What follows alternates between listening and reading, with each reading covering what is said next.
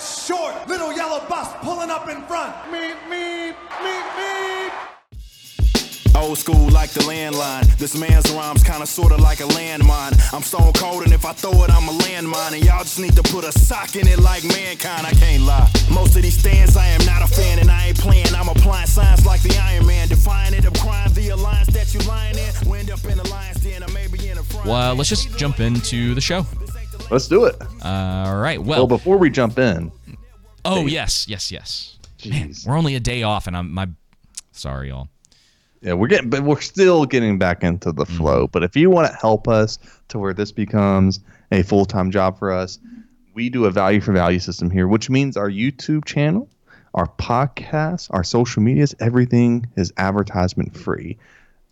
So value for value is a listener-based model where you get to determine the value of our content. So our long-form videos, our shorts. If you feel you're getting content, oh my world. I cannot talk. If you feel you're getting value from my content, please consider becoming a supporter by donating your time, talent, and treasure. It's basically us being a listener-based support system means you can give your time and talent, which means any effort that you put into improving and developing our content and the skills along with that you possess. So it could be artwork for podcast episodes or, branding and artwork for YouTube. It can be editing, whatever talent that you want to give to us, not only just those that I just listed. And then treasure, meaning you can pay off a one-off amount or a recurring contribution. We have a PayPal link donation and our direct.me link. We also have our Bitcoin wallet address. We have our social media links there as well that you can find. And don't forget that if you are a donor of $100 or less, you automatically become a producer of the corresponding episode. If you donate $100 and above, you will automatically become an associate executive producer. $200 and above, you automatically become an executive producer. And these are credits that you can put on your resume that we will vouch for. We're just going to use the honor system here. If you do a lump sum, obviously we'll see that. Or if you do recurring payments over months and you eventually cross the threshold, just let us know and we will put you down for the producer or associate executive producer or executive producer of that episode. Don't forget, if you donate through PayPal, you can include a note if you so choose, and we'll read it live on the air. And that's our value for value system. No, but really what the goal is that it's just a good return on investment for us, and we don't have to, like we talked last week about, we don't really have to be beholden to any advertisers and, our speech being limited any more than, it is on YouTube. And even then, it's like... since we're not monetized, we have more leeway than others. Yeah. You know what I mean? Yeah. Unless they just start coming after entertainment-y type stuff and saying that it's misinformation or whatever. Yeah. if you're we think that James Gunn actually doesn't like Henry Cavill or that they're doing this on purpose, even and then it's that's not real, strike. That would be crazy. I don't know if YouTube could survive when it really gets to a point like that. So yeah. All right. Well, Joseph, you actually picked out these stories this week, so I'm going to let you lead on this so that I can save my my vocals for when we talk about Black Adam. Nice. Well, they'll be pretty fast. I just thought this one was interesting that a lot of at least these three directors from season 2, I checked them all. All of them are from season 1 of The Rings of Power, and they're going to be the only directors for season 2, which, I mean, you can correct me if I'm wrong, but directors for TV shows typically don't have as much input as they would for movies, correct? For generally speaking, on a general rule of thumb. I mean, things don't really work the way that they used to. Yeah. So if we're talking Marvel, then it's pretty much there. And it honestly, I'll give a safe answer and say it depends on the production. Okay. Because Quentin Tarantino, no one's going to tell him no. Yeah. For the most part. I mean, he would have to do something pretty wild for them to tell him no.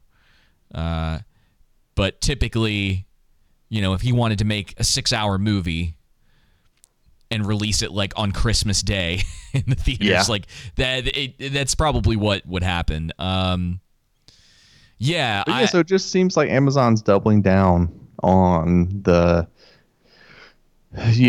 season 1. And, in this article, if I remember correctly, I'm going to skim through it right here. It says the upcoming season of Amazon's Rings of Power, which is currently in production, surprisingly, has all 3 directors from season 1, right? Yeah. Will be directed by Charlotte Brandstrom, who was coming back after filming 2 episodes in season 1. Sana Hamri, I'm sure I'm pronouncing their names wrong, and Louise Hooper, who are new to the franchise. I could have sworn Sana Hamri or one of them directed an episode in season 1. I thought both of them did, but whatever. The announcement also indirectly confirmed that season 2 will consist of the same number of episodes as season 1, 8. In season 1, Brandstrom was the only female director, and in season 2, she is leading an all-female directing team. So Charlotte, maybe you said this and I didn't hear you, but she directed 2 episodes of The Witcher. Yep. 2 episodes of Jupiter's Legacy, which was interesting. Good might not be the right word for it. Yeah. Oh, she directed an episode of Arrow. Outlander. I think the other 2, I think both of them also directed for The Witcher and I think they directed for, what's that other one on Amazon? The Wheel of Time. Oh, yeah. Oh, speaking of Wheel of Time, because of my new job, one of the things that I do all the time is drive, because I have to go to different areas. And so I'm going through Audible books, and I just started The Wheel of Time, the first one. Oh, nice. Yeah, so there's like 13 of them. So that's probably what I'm going to be doing for the next 4 or 5 months, is just listening to Audible books. And I'm going to try to go through like all of the Wheel of Time. And we had talked about it a little bit, back when that was a thing and before Rings of Power had started. I'm 15-ish chapters in, somewhere in there. They cover that, actually, maybe a little less than that in the first 3 episodes. Also, it's like not the same thing. I know people have said this already, but this is, I wouldn't say it's a new revelation for me, because I tried listening to the audiobook a couple years ago and just kind of got put into a daze because of it. But yeah, it's very, very different, and it's weird how different it is. They just how they've basically just completely made stuff up as far as what is known about the Second Age with Lord of the Rings. Yeah. So imagine if they had done that, but they did it with Fellowship. Oh. That's what they did with Wheel of Time. That's what I've heard. I've heard Wheel of Time was just a catastrophe. Yeah, I'd have to go back, but I'm pretty sure they just cut out some pretty vital characters. They added weird storylines in with characters, like things that just didn't happen. Mm-hmm. They decided this is going to be a thing. It's very, very weird. And I'm sure there's some people out there that know more than I do about it, but their reasoning as to why they did a lot of that stuff, I would be very curious as to what they were like. No, it's better that we did it this way. We know better than the books that have sold very well. You know what I mean? Mm-hmm.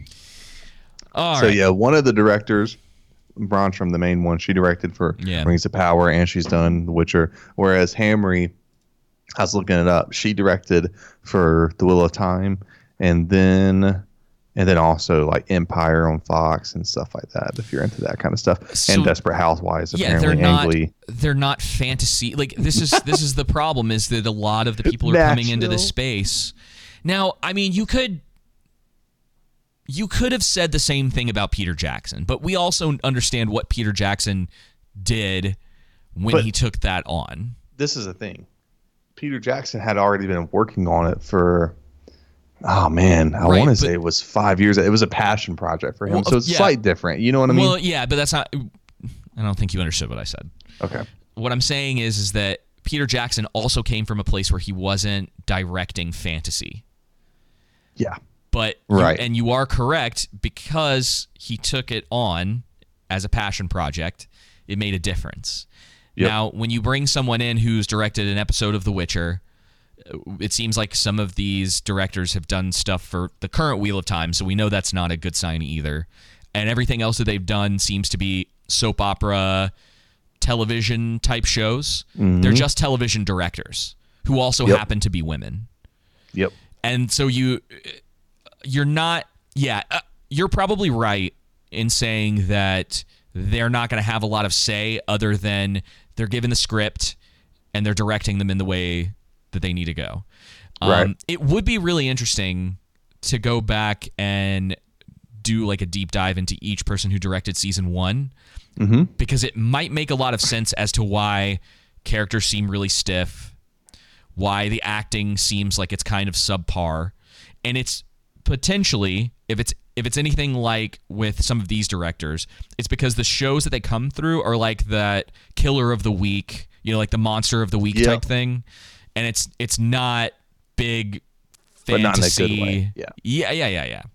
So it's because you could still this is the thing, you can still have those tropes and still have the monster of the week and things like that, but you need alongside that to prop that up good characterization and good writing. And when that's not happening, then it's like, well, monster of the week isn't going to excite me. I mean, with Hooper, the last and final one, she directed the finale of The Sandman, and then she's done The Witcher. I didn't even watch the finale. I didn't either. And all that jazz. So it just seems like they're doubling down, and they announce, hey, all female directing lead, and it's like, guys, I don't care who. It's just I more don't care of the about the same. gender of the directors. It's just like, is the show going to be good? Are you are you guys going to fix any of the issues? It just seems like with going down this path that they're doubling down on. Absolutely. They're going to double down on their mistakes. Now, I hope I'm wrong. I don't think I will be, though. No. I imagine a lot of the writing's still going to be done by J.D. Payne and Patrick McKay. Good for them. Yeah. Well. Hey, full Amazon for as long as you can, JD and Patrick. All right, you want to talk Get your bag, man. about James Gunn? Do I have? Yeah, so it's both of these tweets, these sections. Yeah, of tweets, I mean, we don't have to read the Henry Cavill one, but that thread. But James Gunn came out and said that Henry Cavill is out as Superman, and you can tell me your thoughts on it, and I'll briefly just give mine. What it seems like to me is that they use Henry to prop up. Henry was used, I should say, to prop up Black Adam for money. Yeah. That hopefully the recognition with him coming back, that would save the box office numbers, because Black Adam was trending to lose money and still ended up losing money. Because I want to say, I have it right here. Yeah, so they spent 8 years working on Black Adam, if you can believe it or not. And $230 million about went into making it. So if you double that, so anywhere between $400 and $460 million is what they needed to make to break even. Right. Yeah. They've been tossing around the idea of a Black Adam movie for quite some time. It always just kind of came up, and yeah. And obviously we'll get to that in the review, but it doesn't seem like they spent 8 years on it. It seems like, again, that Henry was just used the money to sell Black Adam. That's it, and that they had no real intentions on bringing Henry back as Superman, because I don't think, could be wrong, but I don't think James Gunn and Safran just decided within the past month, we're going to do a younger version of a Superman that doesn't include, you know what I mean? Do you have any interest in a younger in this? I don't. They said that it's not going to be an origin story, and they said it's to me it doesn't make sense. Again, it's not only that, it's not saying that I won't go see, maybe James Gunn and Saffron's vision ends up being good. Yeah. I don't know, but it just seems like, man, like with the popularity of Henry Cavill, that do you not like money? You know what I mean? Yeah. Like, it seems like an easy solution. Like, people want to see at this point, we want to see Henry Cavill Superman, where he's fully formed, and it seemed like you had the perfect actor to play that everyone agreed on. Like, hey, maybe we thought The Man of Steel was great, maybe we thought it was meh, bad, whatever you want to say, but everyone agreed on the characterization of a Henry Cavill as Superman, that he embodied that character well. So in my mind, it's like, it would be, I don't know, not having Viggo Mortensen playing Aragorn. You know what I mean? In the Two Towers, doing a different, actor. So I mean, I don't know. I guess I really want to know. But it's not like I'm Didn't he personally not gonna throw a fit about it either. A number of exciting possibilities to work together in the future. Okay, so here's the only way that, for the most part, I'll be okay with this, because I know people like him as Superman, and I think people really like Henry Cavill. They like the way that he looks as Superman, and unfortunately, he's just never been given the material to truly shine in that role. Yep. One of these days, maybe we'll do a breakdown of Man of Steel. It's not very good.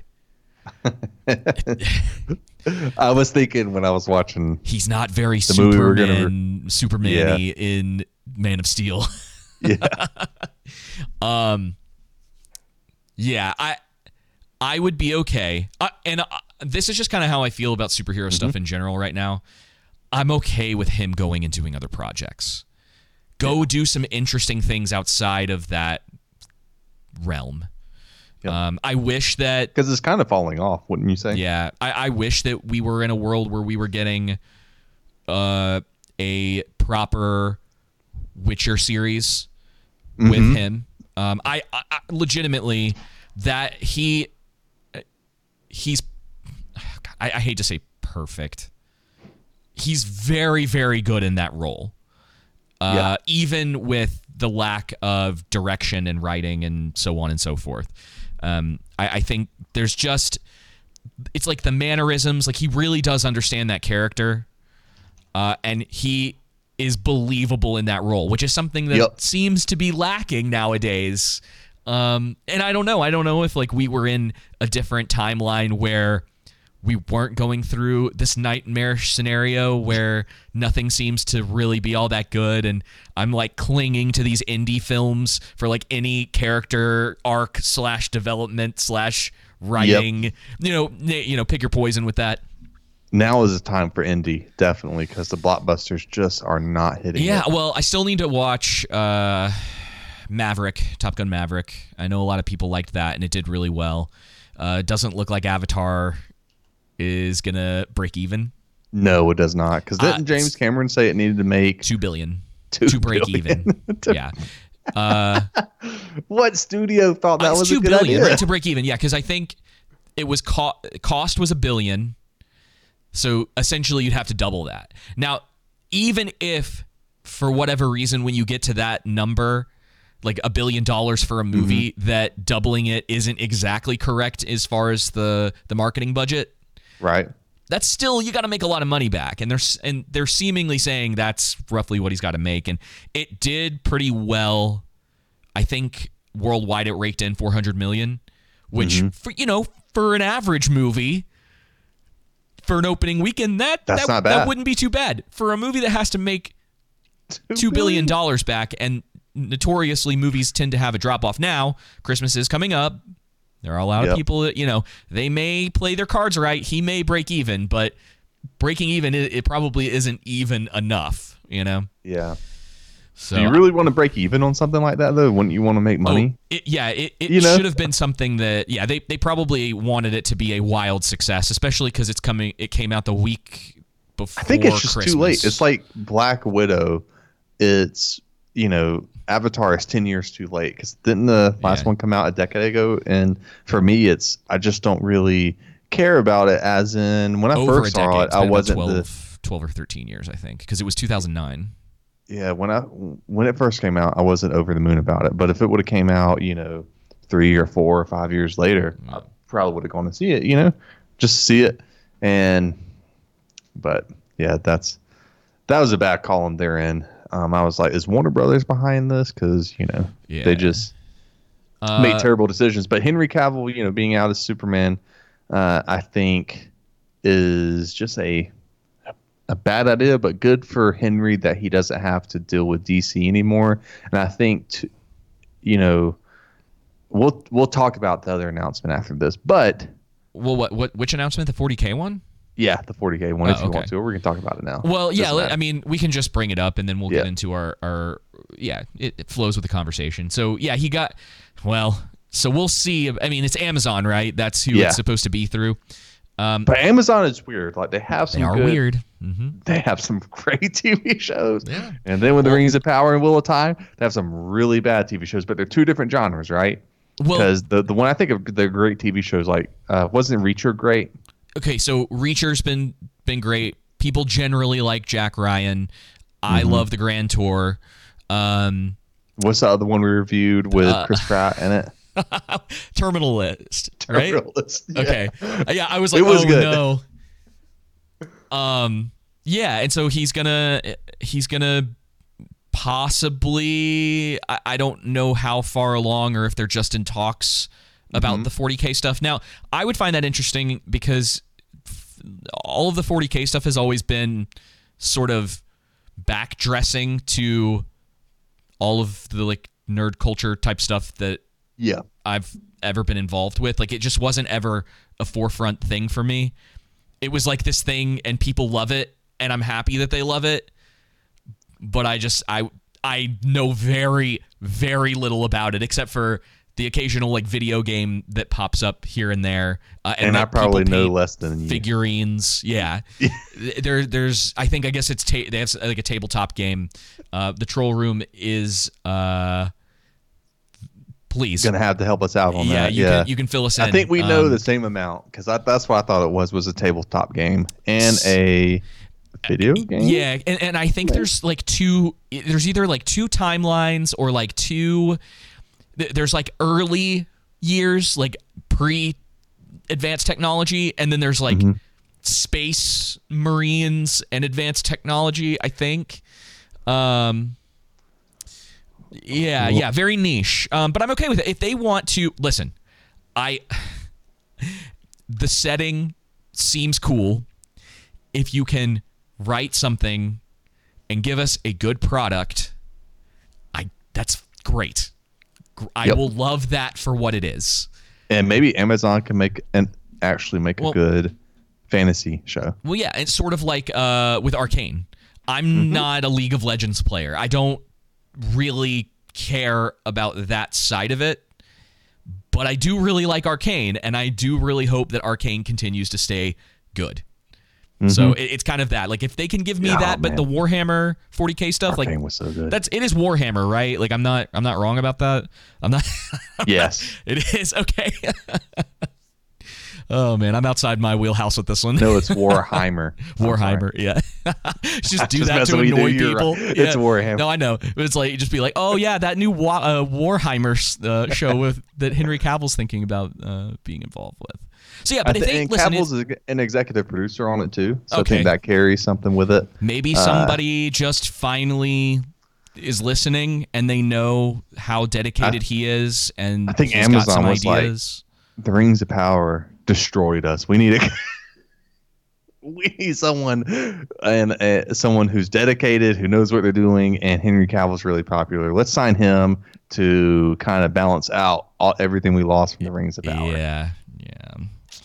It's really if Lindsay Weber stays out of the project, because I don't, Lindsay Weber, no, Jennifer Salk. That's what I'm thinking of.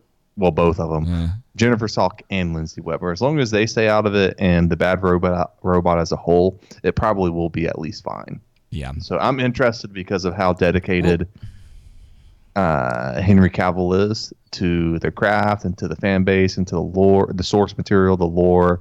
And I really, even though we know the reasons why and we talked about it ad nauseum, it still makes you wonder, why don't people stick to the source material? And when it comes to the fundamental aspects of it. Yeah, I'm telling you, man, it's just got to be pride, or it's just it's a named thing. The people who are writing it want to write their own story, so they take a bare bones interpretation of the source material and then they write what they want to around that. Well, it's easier for me to be like, hey, Amazon, I'm going to pitch Tolkien. I'm going to use everything he created, but I'm going to make my own thing. Yeah. That's easier to pitch than being like, hey, I'm coming up with a brand new world with new characters, aliens, all the, different races and species and everything like that, and create, pitch an original IP that doesn't have a built-in fan base, where you can't get money from, where there's not like a safe investment there, which, most of these places are operating out of safe investments. Whereas when you looked at New Line Cinema at the time, when it comes to Lord of the Rings, they took a massive risk with Lord of the Rings and Peter Jackson. Look how that turned out for him, So Yeah. All right, are you ready to talk about Black Adam? Almost. I just wanted to bring up that James Gunn and light of the backlash to Henry Cavill being out. He did the smart thing, and before I say this, he did the smart thing and decided to blame the fans. I don't have a problem with James Gunn. Do I think he's the worst director? No. Do I think he's the best director ever? No. I like Guardians of the Galaxy. Really, really, really like Guardians of the Galaxy. Yeah. Volume 1, I thought Volume 2 was meh. I don't think he's a bad director. I don't think he's a bad writer. I think he is above. So his character writing. Did you see the Suicide Squad? Yep. His character writing really in that good. is very good. The rest of the movie's fine. It's the Suicide Squad. I will watch his movies. You know what I mean? Yeah. And expect and with a I think this is going to be a positive, not a negative. I never finished Peacemaker. That it just wasn't my thing. I know a lot of people liked it, but I think I watched the first 3 episodes and was just kind of like, all right. And it just kind of never got back to it. I don't even know if that's going to get a sequel. It probably shouldn't. Or like another season. I didn't even watch it because I could care less. I think it did pretty well. Probably will. So Peacemaker of all the characters. Now, if they had been like, we're going to do a one-off series on King Shark or something like that, or Ratcatcher, like Ratcatcher and King Shark in a show together. That would be fun. I would have been into that, I think. Take these obscure but fun characters. That would have been cool. Yeah, and that's it. Just works for that. Typically I'm into his work, especially some of his early stuff. I think James Gunn, like his statement, what bothered me is he came out as regular old Hollywood sounding.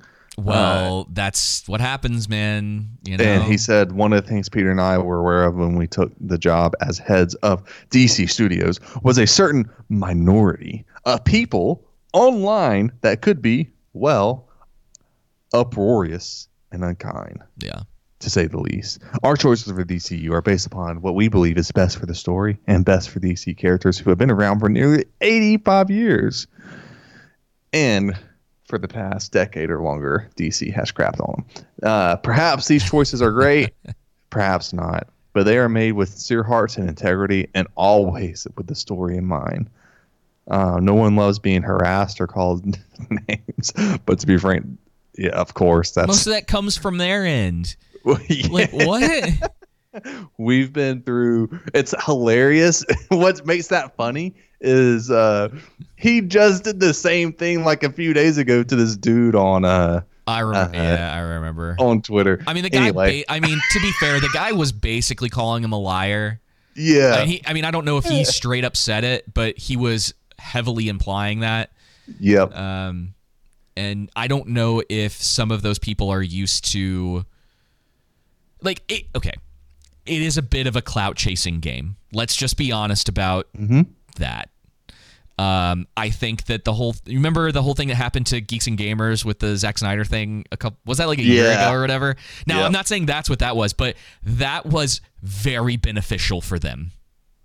just as a thing. I think they had all of the like the intention of like having a real conversation with Zack Snyder, and he just like Dude, we would have called that out so fast. it was a crazy situation. But I think ultimately that happening to them boosted them to another level. So what you end up seeing with a lot of other people is that they're looking for that moment, and some people are way that more gotcha moment, or that like, some people even are if I way get more owned, intentional at least about it gets me. Yeah, they want someone to come after them in order for that to basically resonate through Twitter or whatever the case may be. And sometimes really that works, think, like, but it depends. Again, I don't think James Gunn harassed the person, obviously, but called names and everything, you know. I mean, which was, again, as you just said, the guy was kind of, I didn't feel sorry for the guy. You know what I mean? Not really. I mean, maybe there's more context to it, but listen, Twitter beefs, they always kind of come off that James way. Gunn was basically saying, because the guy was basically saying, our sources tell us that, you know, Henry, you know, that James Gunn hates all the actors in Warner Brothers. This is what James. And then James Gunn was like, my sources tell me that you still live in your mom's basement. You know, just using random sources like that. Yeah. So it's Twitter. It's kind of funny. It's some good back and forth. You got to be able to take it, but. And I would have just replied, hey, that's as good as. I would have made some kind of joke tying that into Guardians of the Galaxy Volume 2 and some of his writing, but. You know, that guy chose the high road. Guardians 2 is fine. I just don't think it's everybody's cup of tea. I really don't have many issues with that movie. It just I've seen it a couple times, and I the last time I watched it, I was like, okay, I'm gonna sit here and I'm gonna try to be as objective as possible and see if I come away liking this movie more than I did the last time I watched it. And my feelings on it are about the same, but I do completely understand why people like Guardians 2. There's things I like in it. There's just choices that they decided to make that on a personal level, I'm like, I don't like that. That's really all that it is. Yeah. And it's good to be able to voice that, because that's the difference between sort of my personal taste and the way that I was kind of hoping it was going to go versus what the movie actually is. Yeah. You know? Yeah. Because I can't fault it too much on that. You know, I know there's a huge controversy with his tweets from forever ago. I think from what I gathered, it just seemed like very poor humor. Yeah, he was very edgy. Like like his early stuff. It's like very, very, very edgy. And so, which again doesn't make it okay. Still wrong, but you know, what jokes are wrong? Well, I think the jokes he were making were wrong.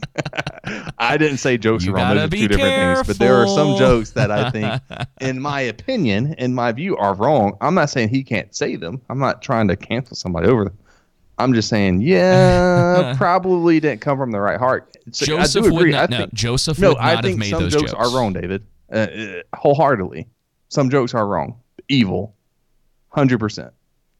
I will go down to my grave. Now, that's not me saying that someone should be canceled, lose their job, shouldn't have friends, all that stuff. Those are two completely separate different things. But I do think some jokes can come from again, I'm not sitting here saying that his jokes came from some jokes can come from an evil place within the heart is what I'm saying. Now, again, that requires a nuanced conversation on what that evil is. I'm not sitting here saying that with his jokes that he was meaning them specifically. I think they had to do with I can't remember off the top of my head, so I don't want to put any. Oh, they were like pedo jokes. Yeah. So do I think that makes him a pedo? No, I don't. But I think that does come from a place that come from a place of. Well, it does come from a place of evil within his heart, but can come from a place of evil within his heart too. But that's a conversation for another time. I can get into all that later. But yeah, do I think that just because you make a joke and it's a joke that makes it okay? No, but do I think that cancel culture is okay? No. That's where I stand personally on this issue. And I make a lot of bad jokes. But anyway, what do you have to say? We're going to talk about Black Adam, right? Why did you just jump into that? You asked me. Let's continue this conversation. What do you think? I mean, I Do don't. you agree with me? Well, I don't know because I don't know because like you're specifically saying it comes from like an evil place, but I don't know. I have no idea what his intent behind that was. Because Yes. sometimes people try to make jokes. They're trying to be edgy.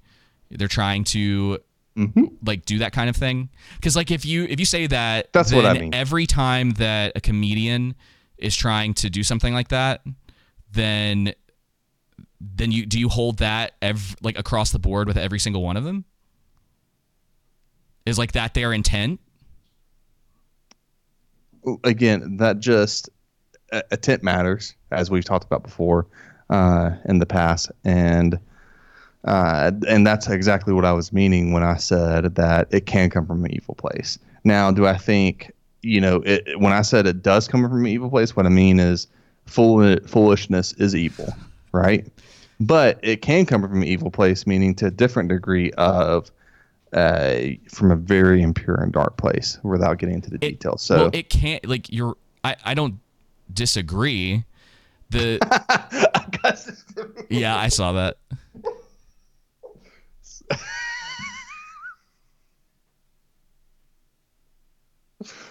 I'm also surprised. I'm not surprised that a lot of people didn't want to take on the role at DC that Gunn took.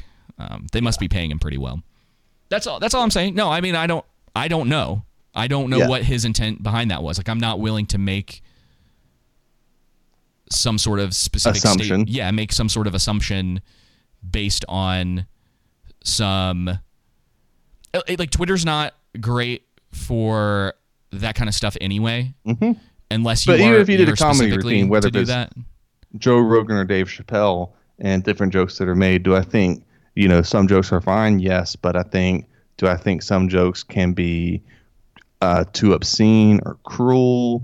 Do I think they again come from an impure place, and by impure that's what I mean is evil? Yes, absolutely, I do think that. Again, does that mean that I think they shouldn't be able to say it and that I should stop other people from saying it? I don't particularly hold that view. But that doesn't mean I also can agree with it. Just like when I've made jokes, there are many people who haven't agreed with that as well. So yeah, I think like again, the assumption behind that, I'm not sitting here saying that if somebody makes a joke like Augustus Tiberius just made, that means that person. It could just be a dumb joke someone made, right? Yeah. Again, I don't know the intentions behind is what I'm getting at. But yeah, I don't think that all jokes, just because they're jokes, that makes them safe from criticism. Yeah, I don't. And intent as well. Yeah. Yeah. Criticism is totally fine. All right, Black Adam. Okay.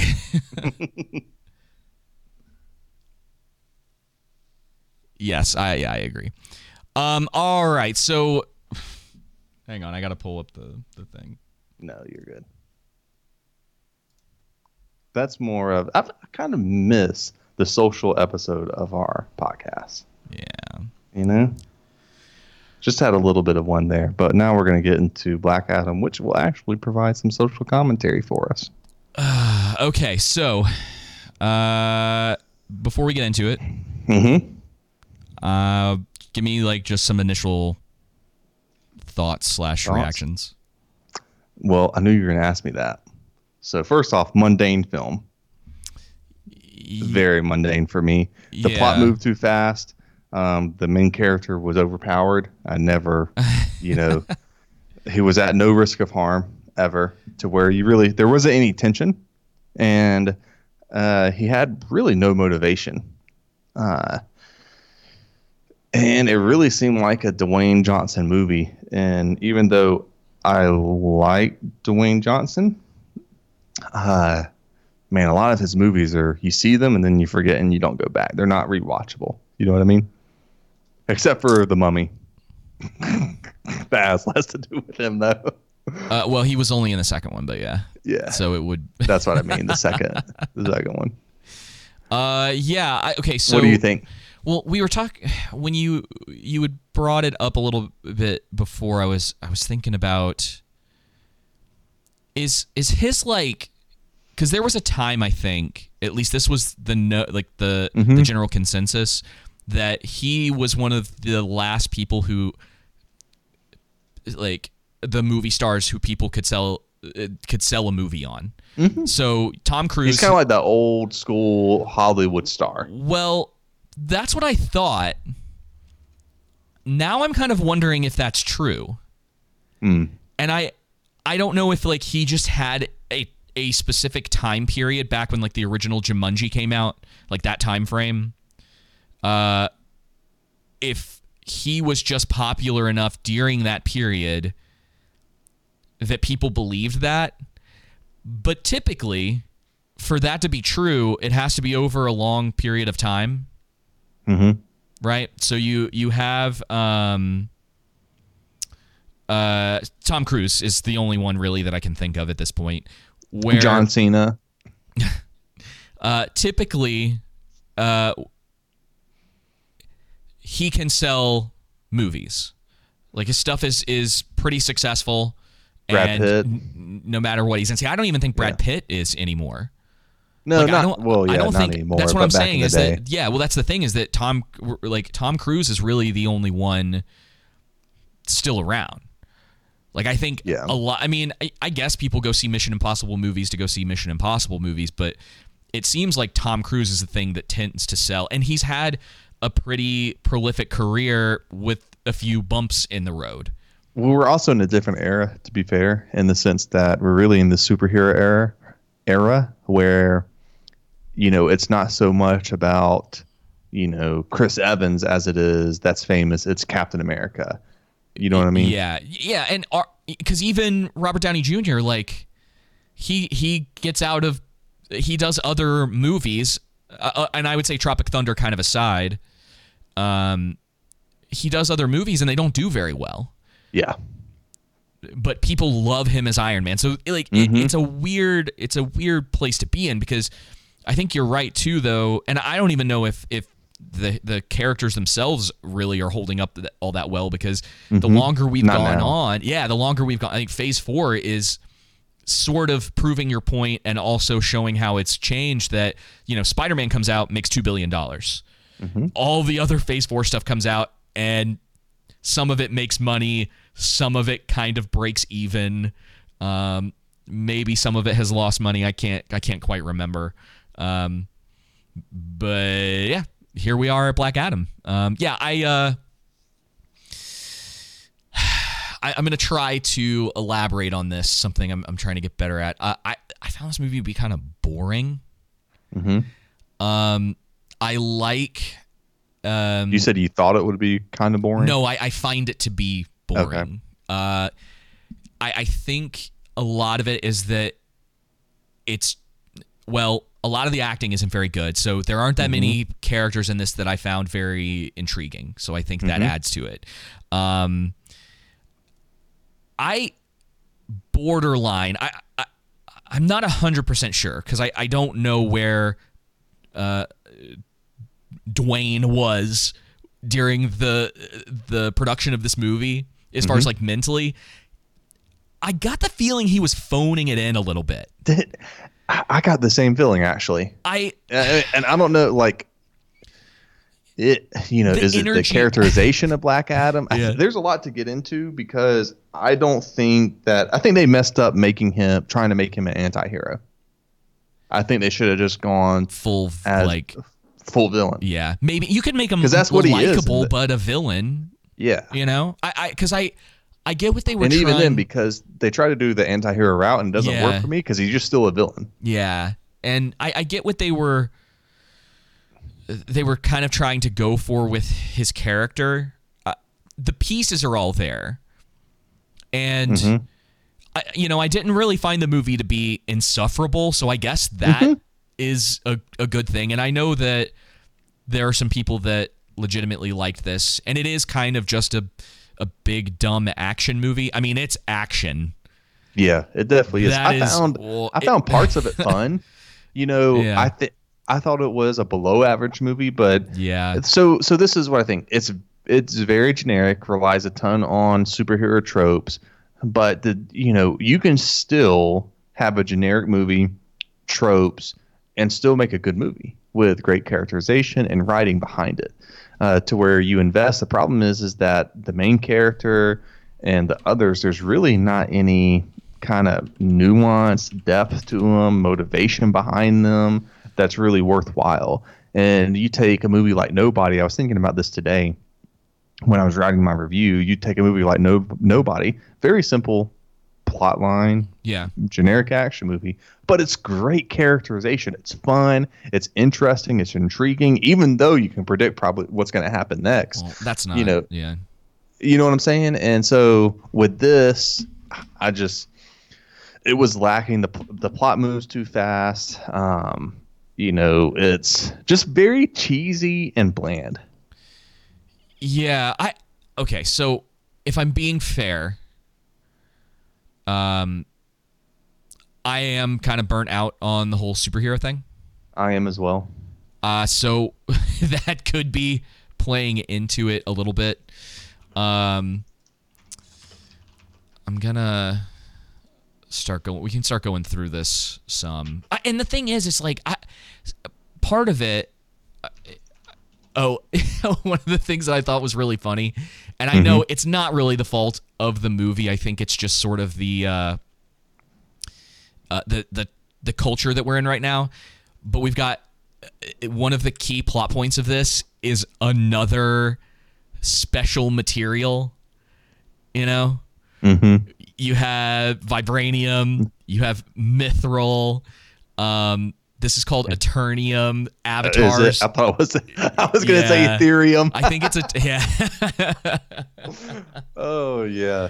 And it's not. This is the thing. That in and of itself, it's not a criticism, really. It's more of just one of those things that it's like, oh, another special rock.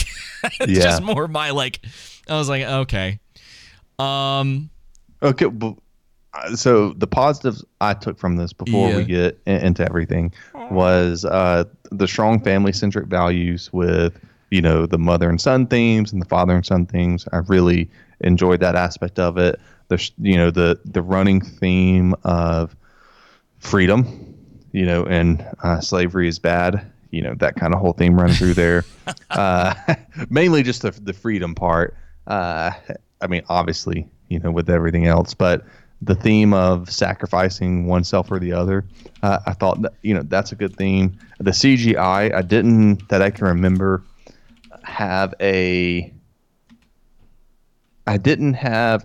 don't remember anything that stood out to me as that's bad. You know what I mean? Like, so I thought the CGI was decent. The kid can't act. In fact, one of my biggest criticisms of this movie is that I don't think most of the people in this movie are very good actors. Yeah. And that's why I was trying to get to the positives, David. I was saying I like the CGI. We're discussing this, right? Yes. Maybe that's why Dwayne didn't seem like he came off that great. Yeah. Or like that it felt like he was phoning it in. Maybe you would think that typically if everyone else around you isn't a very good actor, that he'd be able to elevate it. But I wonder if it's the writing. It would just naturally, his acting would be elevated because everyone else around him, you know what I mean? Does that make sense? Yeah, maybe you would think that maybe it was bad writing too. Yeah, I don't know. It's weird, man. It's hard. I'll disagree with you a little bit. I didn't think the CG was very good in this. You didn't think the Intergang was a great gang? No, they hardly felt like that name, dude. I heard Intergang and I was like, good job, guys. There's some interesting ideas here. One of the things, and I guess we can kind of, because I want to follow along the movie a little bit. So we have this introduction that's sort of a pseudo-fake story, right? As we come to find out later, of what they believe is essentially Black Adam's origin story. Which, nothing really wrong there. And this is actually one of the things I saw that was pretty like controversial because the villain is basically the devil. Yeah. And demons. Yeah. The 7 demons. So we get into the whole modern day. How do you say this? Kahndaq. Kahndaq, thank you. Yeah. And you know, they play Little Smashing Pumpkins intro song there. Something I saw, and I can't remember who it was that pointed this out. Who was it? Hey, keep going. Bella's barking. I gotta check on her. Oh, okay.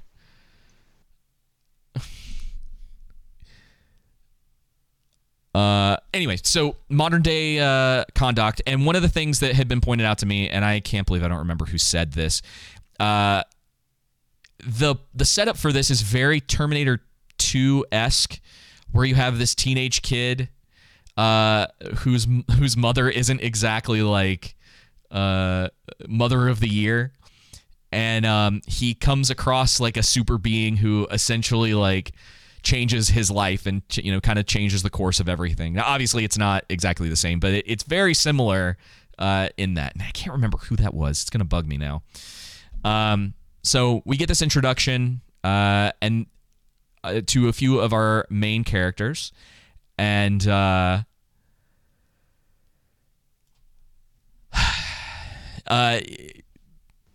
Mormons. yeah, sorry, this is really hard to do without you being here. No, sorry about that. Mormons were knocking on the door. Oh, I was like, you didn't hear Bella barking? no. Dude, she was going crazy. All right, so we're being introduced to our characters. Yep. We have, and I guess I don't know Funny if you could uncle? call. Yeah, this is the thing about this. I don't remember anybody's Any other names? Well, I know Dr. Fate, and I know Hawkman, and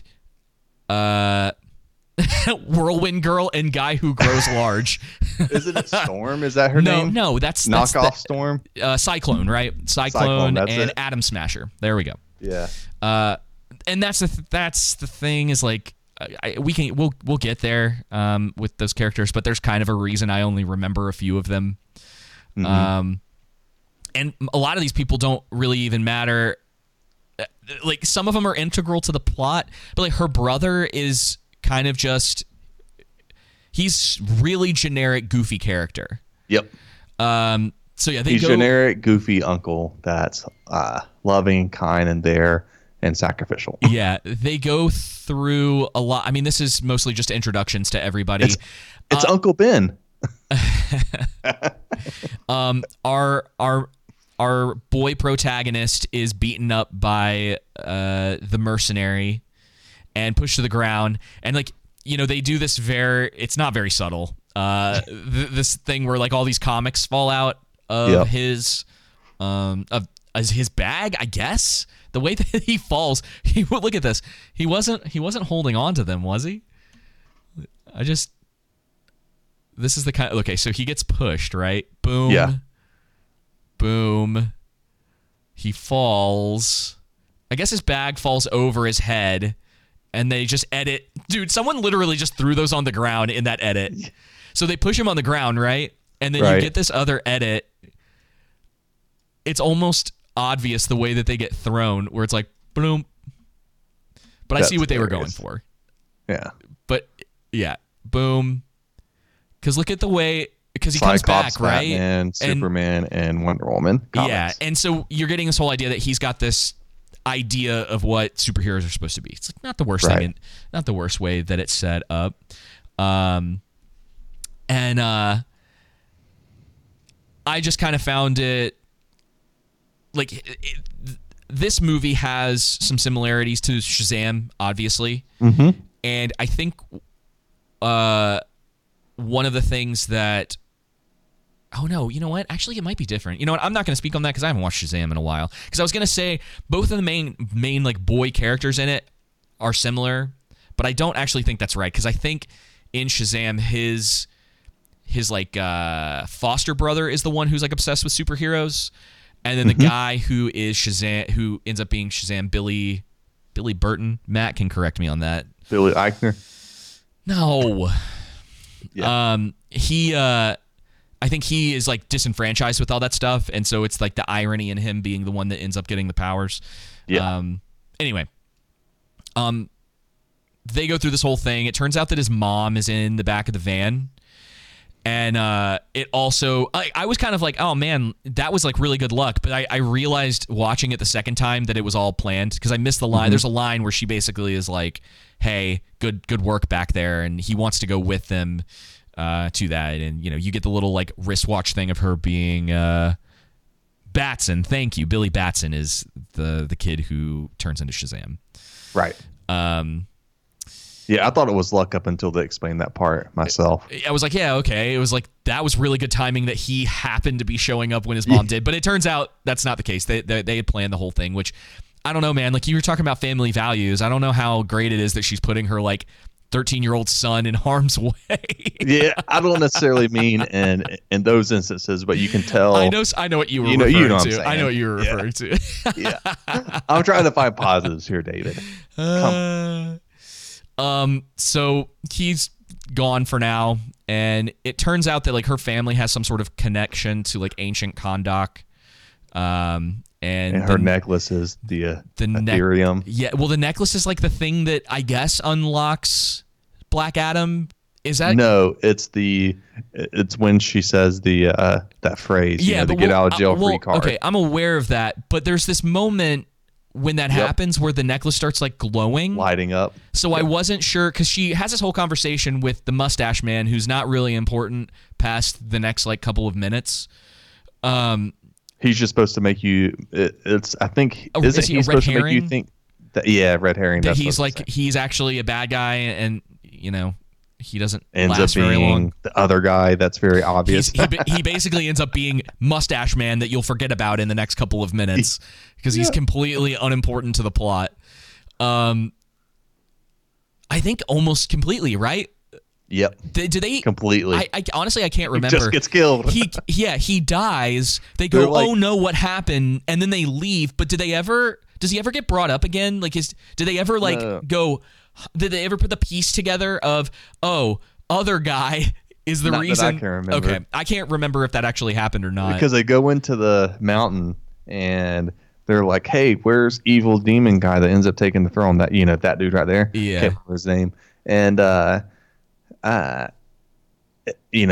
they said, I don't know. And then moments later, Saffron or the mustache guy, whatever his name is, gets tossed off the mountain, and then this guy shows up, and she's like, "Where's Safar?"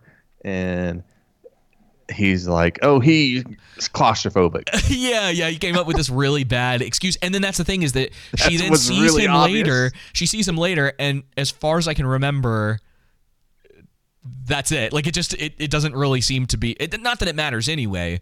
But it's kind of an odd thing. So anyway, how did they find this place so easily? Yep. That seems like there would be high security around because there's that outside shot of this mountain being by a, high security. They're digging area. in the area, so it looks like they're mining Eternium. I think that's the assumption that's supposed to be made. They're taking the natural resources of the land. That's definitely not a reference to the United States and what they do in the Middle East. Oh, yeah. I mean, hey, listen, I have no issue with that stuff. I don't either. It's one of those things that, again, it just needs to be implemented well. And I'm not sure some of that is acting. So again, like with the little kid, when he goes up to distract the guard and he's basically like, y'all have come into our homes, and he does not have, I'm going to say pizzazz because that's the only word that's coming to mind. And I feel like I gotta come up with a better word.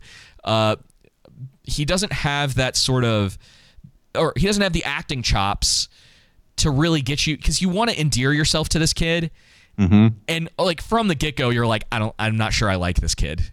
Yeah. At least for me, it was just like, it's like, all right. I think they do a lot of that. I think they try and make you like Black Adam. At least for me, it's like, no, I don't really like him, because like an anti-hero, and we can get into it later. We won't get into it now, but we'll get to it when he shows up. But yeah, I agree with you. The kid, I was just kind of indifferent to. You didn't really care for him, didn't have anything against him. You know what I mean? It was just kind of, he's there. Puts in his music. And he's just like, I don't know. He's like generic funny guy. Like He's generic kind funny of uncle. overweight. Yeah, just I don't know. And that was the thing, is that there's a couple jokes with him in this that, again, I don't know if I'm just kind of over. We've seen it a lot before, I think, is what it comes down to. I think we're just both kind of tired of the superhero genre. Personally, yeah. And there's a lot of what I would at this point probably call generic stuff, right? So it's like, like there's one joke that happens in a little bit where Black Adam like flies up into the air, and his brother's like, "Oh, hope we don't ever see him again," and then he like crashes back down. Mm-hmm. And I know it's like humorous. It just it's supposed to be slapstick humor, but we've seen it so much, it's kind of for whatever reason it just over and done with because it's been so fast. It didn't. It didn't work with me. Okay, so we come in here and this temple that no one else has found yet. And I don't think we're actually given an explanation as to why she specifically knows that it's here.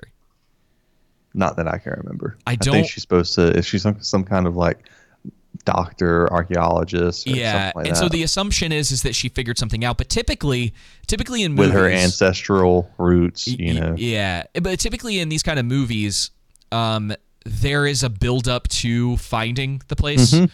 You're given an idea as to how she managed this. They take the time to write out like, all right, here's this like puzzle that she's trying to solve at the beginning of the movie, and she finds it. She says, "This is the thing that we were missing," or whatever. And even if it's like not the greatest driving force, that at least gets the audience like invested early on as to like, oh, they're searching for something. Yeah. Like, oh, it must be Black Adam. But this is pretty much like they've done that prior to us meeting any of these characters, and we're just on the ride to the place. Right. So it's fine. It's a choice. I don't know if it's something that I particularly like. He's out here singing. Oh, and then here Mustache Man is dead, so he's finished. And then the Navy SEALs come out. Yeah. The Intergang. I'm sorry, the United Nations Special Police Force comes out. And the dude, the Intergang cracked me up because they seem to be able to operate with impunity around the world. I'm like who leads them? How'd they get here? Where'd they come from? Like how they get established? What's their goals? What are they? You know what I mean? It's just like they seem to operate with impunity, even though the Justice League's supposed to be a thing. Heck, even the Justice Society is supposed to be a thing. It's very confusing, and we'll get there. And there's some of that I like, because I kind of like what they were trying to go for more than it being fully accomplished. Okay. But we'll get there. We're not quite there yet. So yeah, they get this whole thing. We get the magic crown, which is one of the magic items in So we've got the magic necklace, we've got the magic crown. Yep. And this is one of the things that's sort of so. And I'm sure you noticed this, but there's like two.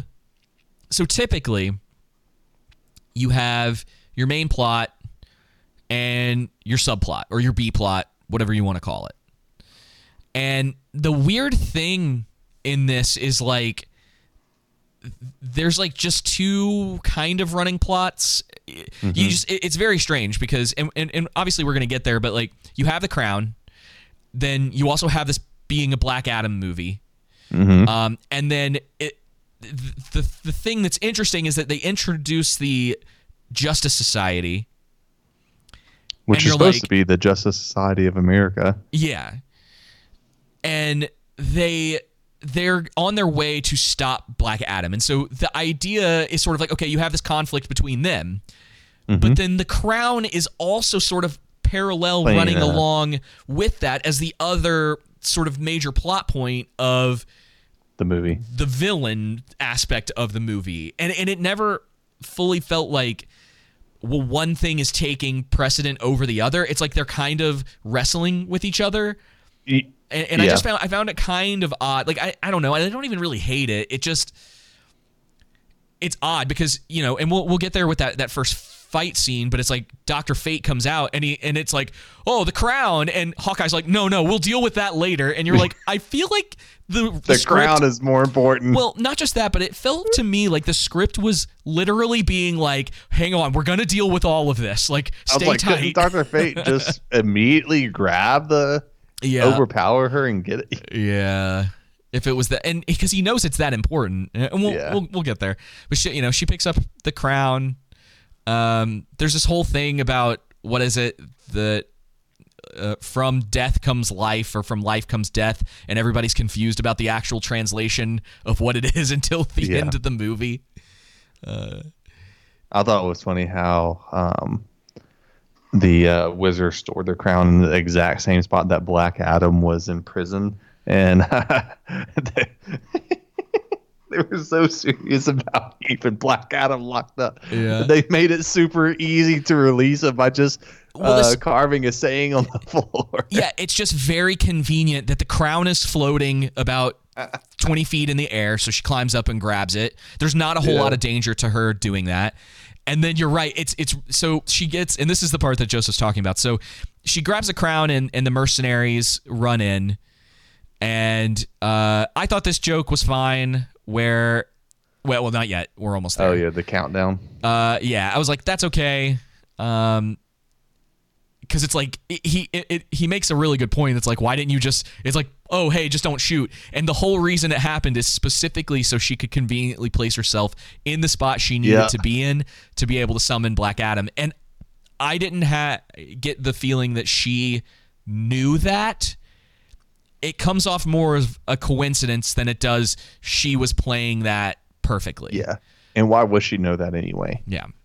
You know what I mean? So, yeah, she gets thrown to the ground, and this is when she realizes, oh, there's something here written on the ground.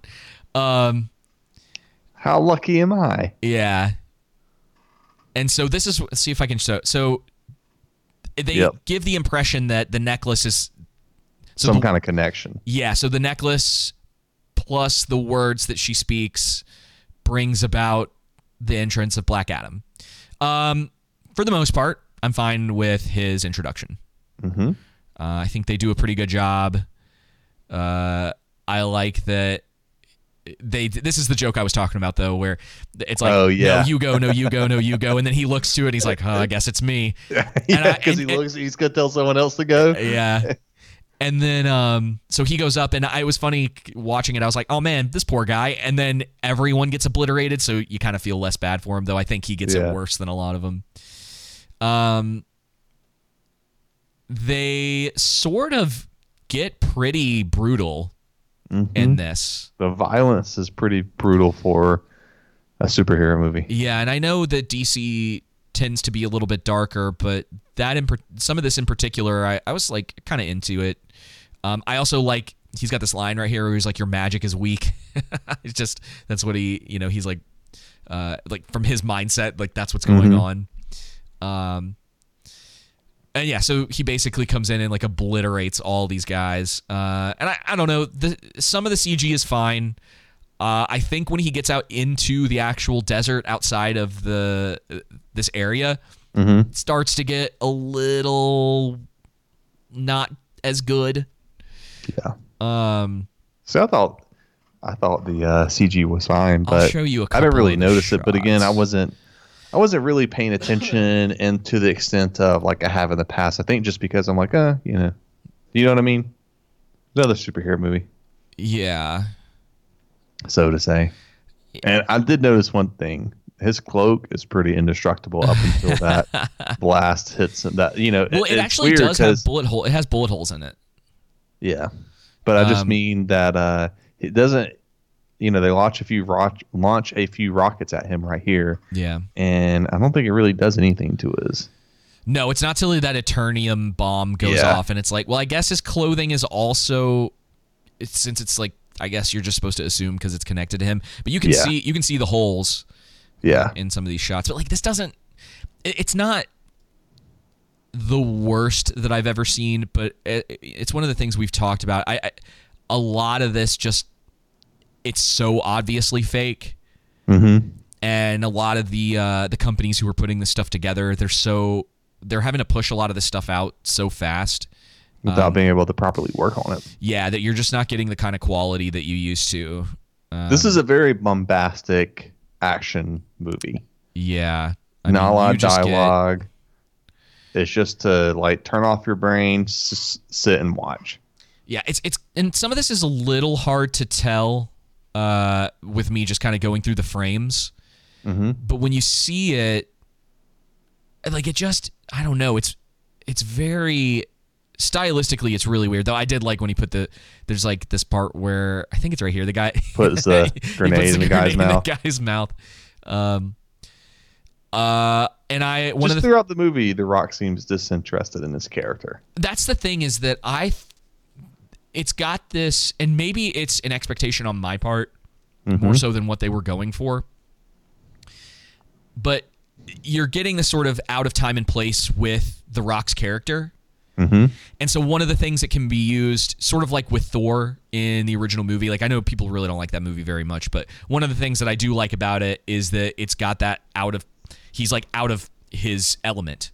Yeah. In that. And so he's doing stuff where, he's going into to have breakfast and he's got his coffee mug and Thor's like, another, and he like throws the mug down on the ground and breaks it because it's like, oh, in his Asgardian culture, that's what they do. And it's funny because this is like middle America, like you're supposed to be polite. Like, it kind of requires you to understand what culture he's now in a little bit. Mm-hmm. But yeah, he does come off sort of disinterested. Like, he's just, I don't know, look, you see some of his face in some of these shots. I'm not exactly sure what emotion or like what we're supposed to be reading. I think he's trying to be menacing. You think so? And it's like, I think so. And it just, I think because they tried to make him an anti-hero, but they fell flat on it, that just doesn't work. I wish they would have leaned harder. Again, that's why I said they should have just made him a villain, because that's, Matt, you can correct me if I'm wrong, but I'm pretty sure with what I know with DC and comics and Black Adam in particular, that he's a straight up villain. Yeah. Now they may have some. And I'm just tired of the sympathetic. I'm sorry. I was trying to. Yeah. I was gonna say I'm just tired of them trying to take villains and make them sympathetic. Nothing wrong with that, but it's just being overplayed too much for my liking. Maybe it's more that it's not being done well. Yeah, maybe. And I just think even with him, because what you're used to is like really bad attempts at it. Yeah. Like Adar, Sauron. What was some of the other stuff we've watched where they've done that recently? I'm trying to think if they've done it in Marvel. Kind of. Oh, I guess you could say the most recent Black Panther movie, Namor comes off. Thanos. Namor. Well, no. Well, no, he's more a sympathetic villain, not necessarily anti-hero, but sympathetic villain. And then Namor, you're right about that. And then not only Namor, but what's the I can't remember her name. Green Girl's sister in Guardians of the Galaxy. The blue chick. The robot. We won't get into that, but there's like story elements that make sense as to why that would happen. Yeah. But if you're talking straight up villains, like characters who are like their archetype, the thing that they are generally known as the villain, like that's different. And I don't think that every villain needs to have like a specifically tragic backstory that everyone can get behind in that way. Mm-hmm. I think that one of the most interesting things and why early on Thanos was interesting was because on some level you could understand what he was trying to do. He was just going about it in the wrong way. And what a potentially really good villain can cause is for you to see what they're doing, and it makes you kind of uncomfortable being like, oh man, there's some like, it's like, that's probably not how I would have gone about that, but you can understand how he got to that point, and it can almost like bring you as the viewer into the character more and be like, oh dang, like that's not too far from a potential like reality as if like, man, maybe it's like he sees things like, oh, things are going wrong. He sees a solution to it, and his solution is essentially to like genocide half of all life, literally all life. And you go, dang, like that's the wrong direction, but it's kind of a scary thought that that's where that mindset can potentially lead you to. Does that make sense? So it's like that versus sort of like what you get with Dwayne in this. I like calling him Dwayne. Also, this look, by the way, this is his like classic. Yeah. He where was I going with this? Sorry. No, you're good. It has been quite the day. Yeah, he just doesn't. It's don't definitely out have of the connection there like I would with some other potential anti-heroes or villains. Yeah. And he's trying to expand his range in this movie because, he does a good job of playing The Rock in a bunch of movies. Yeah. And I think, you're right. There's not that connection there. And I think it has to do with the writing, the timeline we're on here. I think just a lot of people, I say we're burnt out. I think we're just burnt out of bad and mundane superhero movies. When you have a good one like, Spider-Man, I would say was most good. of Spider-Man. yeah, most of Spider-Man. You see how well it does when there's some decent writing behind it. Yeah, and I just think I think James Gunn and them are right to do a hard reboot of DC. I just think they is that confirmed? Should have kept Henry, or is that? Still it sort seems of a like they're hope? doing. It seems like they're doing a hard reboot, pretty hard. Yeah. It may be. They may say it's a soft reboot, but I mean, it's pretty. It seems to me like it's a hard reboot, and I don't blame them. I would freaking hard reboot that. I'm not a big fan of the Zack Snyderverse, so I just was more like, just keep Henry, So, but yeah, then we get this scene of the rolling up the windows thing. I kind of liked. I don't know. Maybe it's just the pick your poison of jokes in this, but and maybe. I like the rolling up the window thing because it feels like something people would actually do in this scenario where it's like, oh, no. Like, let's. And how far away is he from the car when that bomb goes up? Blows up? Hang on. Let's see if we can. He's like right next to it, isn't he? Look how close he is. You can see him right there. Well, now go because he goes forward some and he catches it. So exactly how far the distance isn't clear. Yeah, it seems close to me, but I want to be safe here. Before we get before I clip this to make get 1,000 comments on TikTok. I don't want to play too much of this for. Okay, well he doesn't walk, so I thought there was a indistinguishable high shot when it blows up. That's pretty close. That's pretty close, bro. I don't know. I mean, like it's a magic rocket, so it's not as if we can say for certain. It only affects him, no one else, and nothing else. And I don't know if they shoot the magic rocket again in the movie, I don't know if there's a comparison. Like, it doesn't. You would think. I thought that was going to come back to play a part in it. I'm like, oh, okay, so this this ore damages him and limits him, so it's kind of his kryptonite never comes back to play. Yeah. It's just this one time. I'm like, what's the point? And here we have curly-haired villain. Yep. He ends up getting the devil's crown. Yeah, and he's just to literally open a portal to hell. There's so much occultic symbols in this and Christian themes in this. What? Yeah, the triangles. Yep. Did you notice that? Like lots of triangles. The pentagram. Yeah. Okay, so one of the things that drives me kind of crazy is this whole thing where villains kill off their henchmen for like no reason at all, which he does right here. The guy's like alive and he's like, "Help me!" Just to let you know, he's evil. Yeah, exactly. That is a writing trope that I think can be locked away and never brought out again.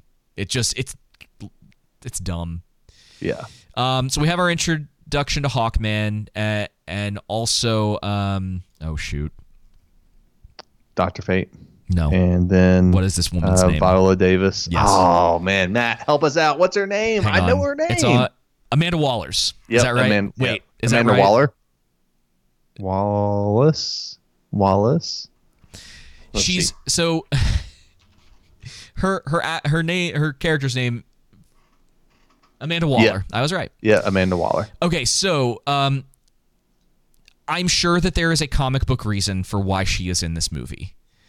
But I can't help but think that the reason she's here is because the Suicide Squad was successful and people really liked the Suicide Squad. So this whole Justice Society of America thing is just them putting Suicide Squad-esque stuff into this movie. And that's the things that worked in Suicide Squad. Let's bring them over here. Yeah, it's kind of its purpose. And also she is like, it's weird to me that the Justice Society would be working with her. Because she is also, yes, there's a scene in Suicide Squad, and it's the only thing I ever remember about her character for the most part, where she has like all of these people that worked for her in the first movie, and some sort of event happens. Like I think either like Harley Quinn or somebody is getting close to where she's located.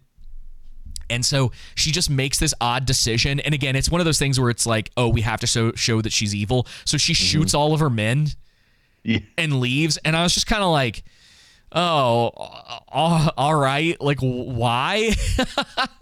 So it's very odd to me. And it seems to me that they were trying to do this thing with the Justice Society that's like, Hawkman is, of that. Well, no, that he believes himself to be very moral.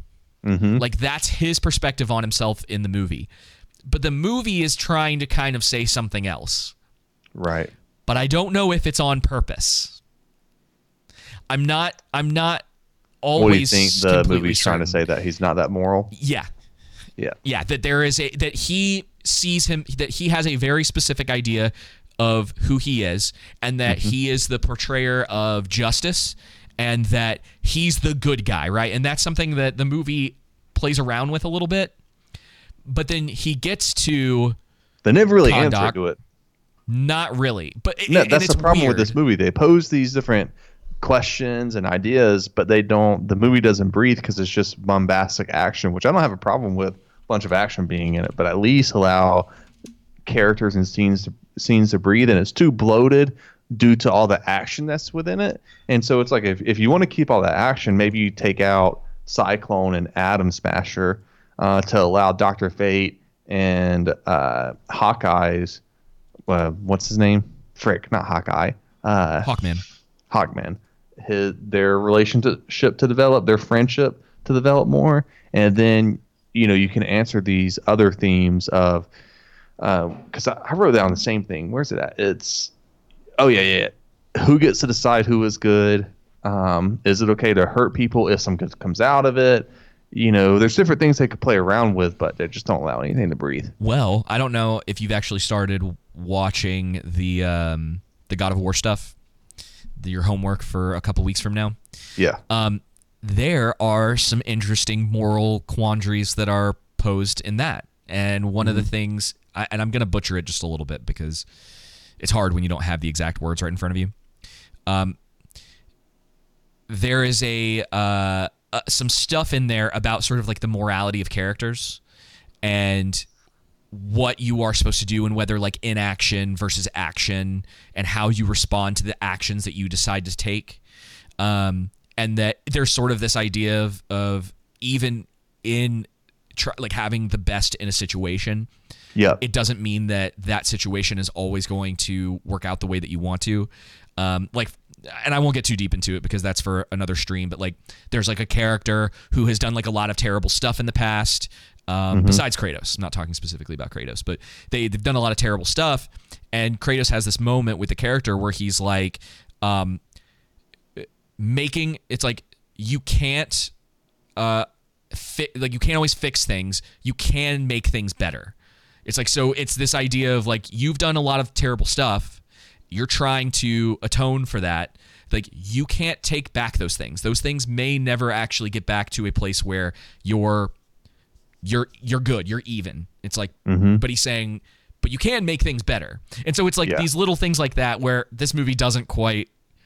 No, I think this. Yeah, it just it's very plays with cookie the cutter, stuff. simplistic.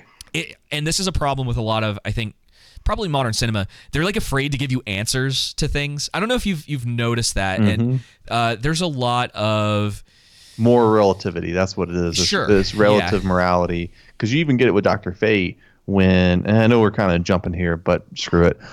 He's about to get introduced. Yeah, he claims that due to the fact that he can see several futures and that the future can be changed, you cease to believe in absolutes. And then you even have with Black Adam as the main protagonist, he operates with his own sense of justice. He does what's right in his own eyes. Right. Reminds you of some biblical passages in Judges, rather than it being based on any kind of objective morality. And so, you have these warped kind of Christian themes in there and relative morality. Well, here's the thing: like sense of hang on, every movie's preaching something, and so it's like, what is this movie preaching? Well, they're warped from that perspective, but like you got to remember, is like these characters aren't coming from the same view, right? And so you take them. It's like, okay, that is potentially for some of them that's probably on purpose. Now whether you want to get into like that's the writers trying to put like messaging into the movie versus that's just specifically how they're trying to write the characters, because that's a lot of anti-heroes, right? I mean, specifically with Black Adam, they always sort of take the law, if you will, or whatever, like morality into their own hands. Because they're like, I can do it better than what is kind of considered the standard. Yeah. I always took anti-hero to mean, and maybe it's just semantics here, that anti-hero does the right, technical, moral thing, but for the wrong reasons. You know what I mean? So, like, I'm going to help the old lady across the street, but I'm doing it not because I care about the old lady, but because I want the fame and attention that comes from that, or, whatever else. You know what I mean? So there's selfish and prideful motives behind it, whereas I've always taken the villain to be the one that... You might have it backwards. I'm going to murder this person even though they don't deserve to be murdered. No, that's so too like, simplistic. What I think hang on. What you might be trying to get at is, so with the anti-hero, take like vigilante stories, because I think that's like a pretty easy way of going about it. So like Batman is an anti-hero, right? Because he takes the law. He takes the law into his own hands, and because his end goal is to try to get to like the morally, like the just thing, right? But he uses not so moral ways of potentially getting that, right? So it's like, right. Robin Hood is an anti-hero. He steals from the rich to give to the poor. Right. Generally, people but believe Black that Adam stealing isn't is an wrong. anti-hero in this movie. Well, he murders innocent people. Yes, but he also essentially like frees Kahndaq from their enslavement. Right. So I guess is it okay to murder some people? Does committing these evils justify this good? And that's then you where get into utilitarianism. Well, that's where the anti-hero thing comes from. Yeah. The idea of, okay. See, that's to me that that's not an anti-hero. Like you know what I mean? No. It doesn't seem like an anti-hero when you murder innocent people that have, nothing to, I don't know, just indiscriminately murder people. Again, I'm not talking about, I don't know. It just didn't work for me. I had to watch the movie again and listen more examples. I'm not arguing. That's not care. I just don't think that Black Adam in the movie as portrayed is an actual anti-hero. I get what you're saying, what an anti-hero is, but even in your description, I don't think he fits it. Well, yeah, okay. I mean, I'm not saying that he does. Well, I'm trying to help you kind of get to a solid idea of what that is. And yeah, I mean, like you can. There is elements of it in there though, and the movie is definitely trying to portray him in that way. Yeah. I just think it falls short and misses it. And maybe, I don't know, maybe it's, well, maybe I'm giving too much credit to the movie, but maybe that's on purpose. I don't know. I think you're giving too much credit. I think they're trying to go for the anti-hero, thing, and I think they're just trying to make him the Hulk is the anti-hero, right? The great anti-hero. Hang on, I got to think about Hulk for a second. That's his whole thing, Movie Jekyll Hulk? and Hyde. Yeah, Well, I just mean as a whole, his character. I'm not necessarily movie Hulk, but Yeah, so he's But even at first, he's an anti-hero. Like, but even with movie Hulk, even with Bruce Banner, right? His whole thing is like he doesn't want to become Hulk because he doesn't want to endanger other people. So you have that, dilemma there. Oh, Rorschach. Okay, so here's the thing, and this is probably where you might have to change sort of your understanding of what an anti-hero is. Okay. I think that the potential of innocent people being caught in the crossfire could be seen as collateral damage to an anti-hero. Right. So innocent But life. they could collateral damage is just a synonym for murder. Okay, Joseph, I think you are focusing too much on the hero aspect of it, and you're forgetting the anti aspect of it. He's not Superman. He's not DC. Not what most people see as like Superman, like very upright, wants to do the right thing, isn't going to put innocent lives in risk. And we're not talking about the most recent. The most recent movie version of him, because that isn't that character so much.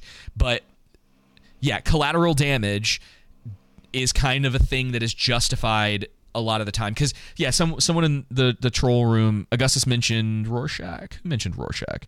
Yeah, and Rorschach is kind of falls into that. Like if he's a character that if he like accidentally goes off after the wrong guy and so beats up an innocent person or whatever, they're going to see that as just sort of a mistake in the path of still get it. Like they believe that they accomplishing their means. That their means are still worth accomplishing, even if they make a mistake and hurt innocent people along the way.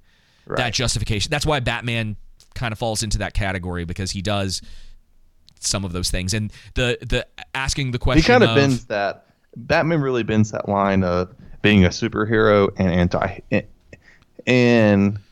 don't even know. I don't know if I would classify Batman as an anti-hero, as a man. It's weird. Yeah, I mean, I guess he can blur the lines between both. Well, right? That's exactly what an anti-hero is. They blur the lines. I don't know, but Batman also operates again, his own moral code. Yeah. Yeah. No. Listen. Yeah. Take that thought, chew on it. Yeah, I see what you're saying. I think though with that Black Adam doesn't fit that in this movie. They try to make him fit that anti-hero moniker, but it just to me doesn't fall short, because I'm like, he's still a villain. He's murdering people. But anyway, it's just me. All right, so we get introduced to the Justice Society. We have Dr. Fate here. And don't they have links to the United Nations? Do Justice they? Society? That's just a joke. Oh. Because it's the Justice Society very much reminded me, again, of the United Nations, not necessarily how they should be portrayed from the... I didn't think they were very comic book accurate, because it should be the Justice Society of America. Yeah, they kind of come off as being the... and we'll get to the scene specifically that stuck in my mind, as being there to try to get a certain theme across about what a hero actually is. Because honestly, I don't think I disagree with you that they don't do it very well. And it might just be the character writing. That it's not solid enough. One of their plot lines, too, was to provide stability to the world. Yeah. Regardless of what the general populace actually wants, because they don't care that Kahndaq wants Black Adam as their champion. They're like, no, we know better. You know what I mean? And so that's where you have those ideas of like the United Nations and this kind of this global, theme being there of we know better than you do. Yeah. Let me where. And they also apparently Justice Society and Black Adam do not care about the civilians with all their battles taking place in the major cities. Yeah, especially towards the end, that was something that I noticed. The civilians always just kind of seem to be fine, and so DC as a whole, the only thing they seem to learn from Man of Steel was to just move the civilian population out of the way of all of the things that are happening. And it's like there's no way people didn't escape death and brutal injury. Yeah, there's like, I can't remember. We'll get there. There's a scene at the end where someone gets like smashed into this area that they're in. It might be Black Adam, but somebody goes like just flying through, like craters this area. And I was like, there weren't any civilians in there? That was Adam, I think, when he comes rampaging through. Adam Smasher. You might be right about that. Because he, Ant-Man for DC. That's what I like to call him. Yeah, they essentially have the same powers. Yeah. Except I think Adam Smasher, he can grow. Yeah. So they go in to try to stop Black Adam for Amanda Waller because apparently, so like in this universe, everyone is like under her thumb, including Superman, which I also found to be a bit irritating. Yeah. That's like, she has a lot of control. Yeah, he owes me a favor, and I'm like, that's the favor you call in for Superman? Like, okay. Is this the part 2 in this scene, or is it after this, where someone claimed that the world doesn't always need a white knight, sometimes it needs something darker? Yeah. I think that you can interpret that in different ways. Yeah. Yeah. I mean, but my whole thing is it true though? You know what I mean? Again, this is where it's like they play with it and then they don't really do anything with it and answer it.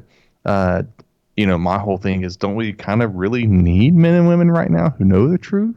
Like, this kind of reasoning from the character, I can't remember who said it, is similar to Boromir's argument in The Fellowship when they're at the council meeting and when he wanted to use Sauron's ring rather than destroy it.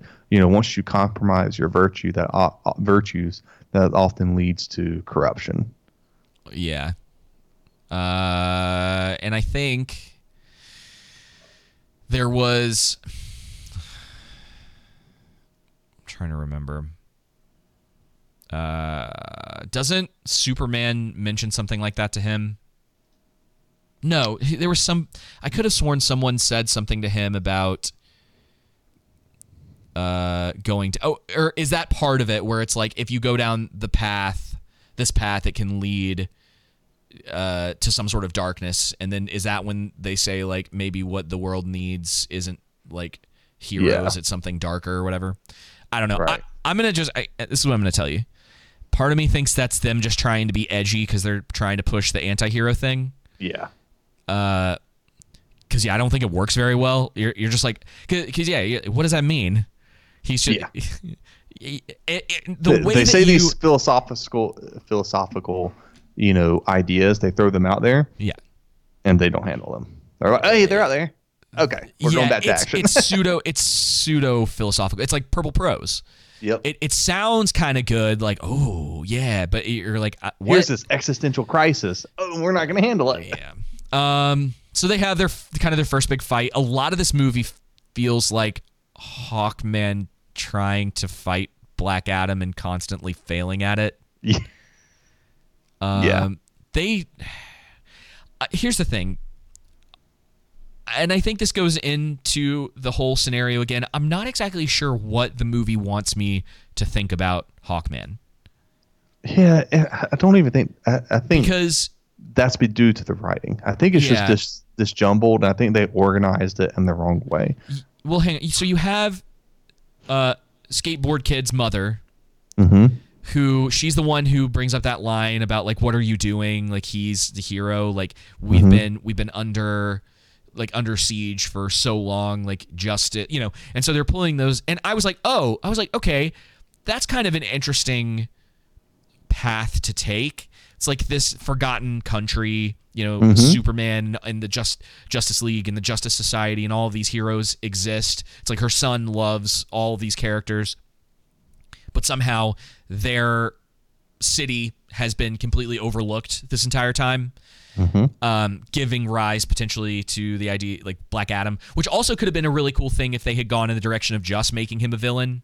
Yeah. Where it's like they don't really care, like the people living in the city, they've been so beaten down for so long that they don't even really care how he handles, as long as they basically have control back, and like he essentially kind of becomes their god or whatever. Like there's as long as their lives are good, he doesn't care how. They don't care what means he has to go to in order to justify it, right? Yeah. They could have worked. They could have gone that way, and then also kind of pushed this idea to the Justice Society, like, you all believe that you're so upright and moral, and that you have the ability to be like everywhere and decide what is justice around the world, yet you have never been here before. We have no idea who you are. Someone comes in and is seemingly trying to help us and save us, and you guys are trying to take him away. It's like, you look like the villain in that situation. And that's interesting. And you might be right. This movie might not... They might be trying to handle material that they haven't thought about long enough. Yeah. And that because there's all these other running plots, like with the Crown and the Justice Society and Black Adam and the boy and his mother, and Black Adam's like history, it might be a little bit too much for one movie, especially because this thing is barely 2 hours. Yeah. Like, I'm not even sure it quite clocks in at 2 hours. Which they probably could have,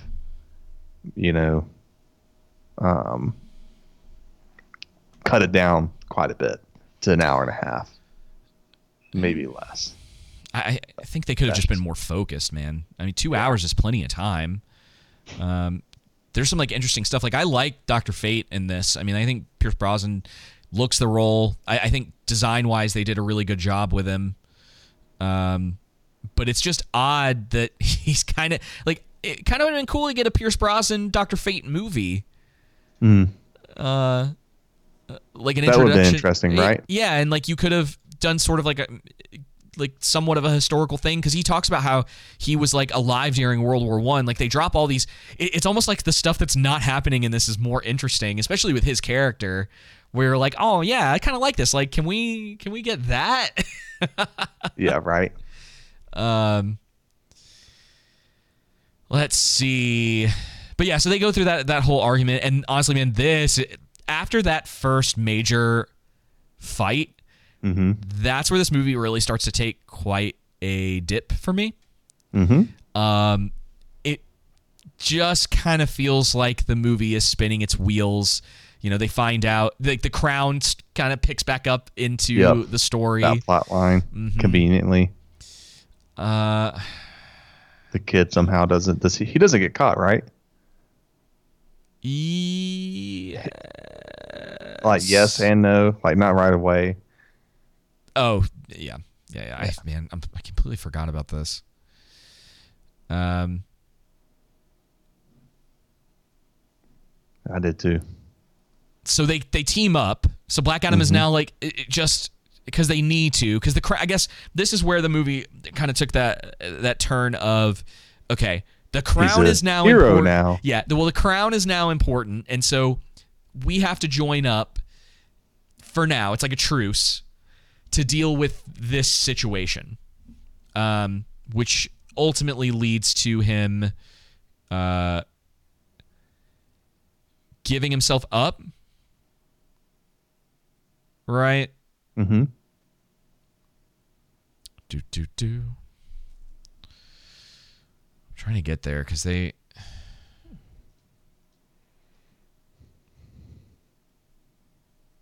just a ton of action, which, hey, no problem with this. You know what it reminded me of? This movie reminded me a lot of watching one of Michael Bay's movies, like the Transformers. This is where... Oh, okay. Yeah. Sorry, I totally forgot. This is where the kid... Oh, no. Maybe not. I think I sworn that was... So he saves him. This is what I was kind of talking about, though, Joseph. It's like some of the CG. Oh yeah. It just doesn't work.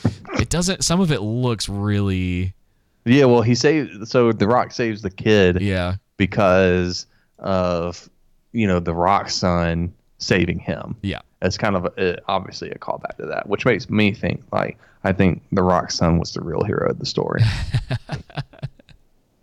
Because he was the one that actually had the Shazam's powers, and then he gave them up to save his dad and imparted them to his dad, and then right.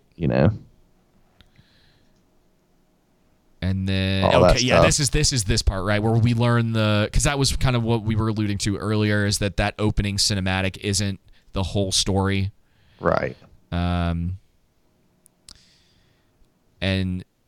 this is okay. So again, I know your argument as to it not being the antihero, but it's what they're attempting to do because they want you to like feel for his character. Yeah, but isn't it bad, like, that he murdered innocent people?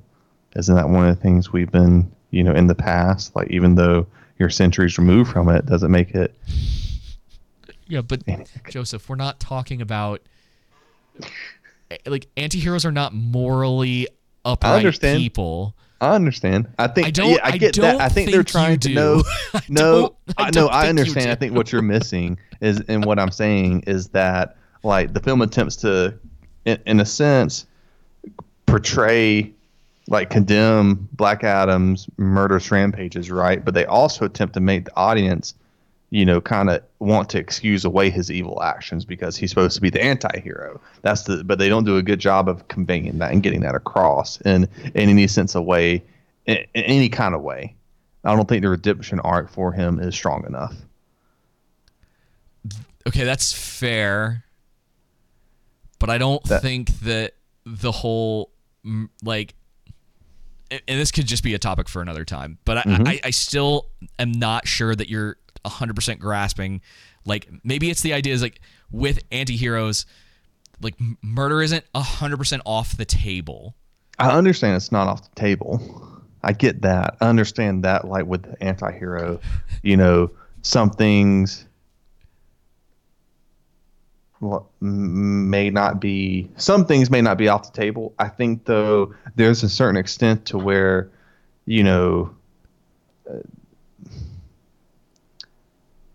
because even when you look at Black Widow, right, she could fall in the sense of an anti-hero, but really what it was she was a villain, and then her redemption arc was she had a complete transformation, right? She didn't continue to murder innocent people, correct?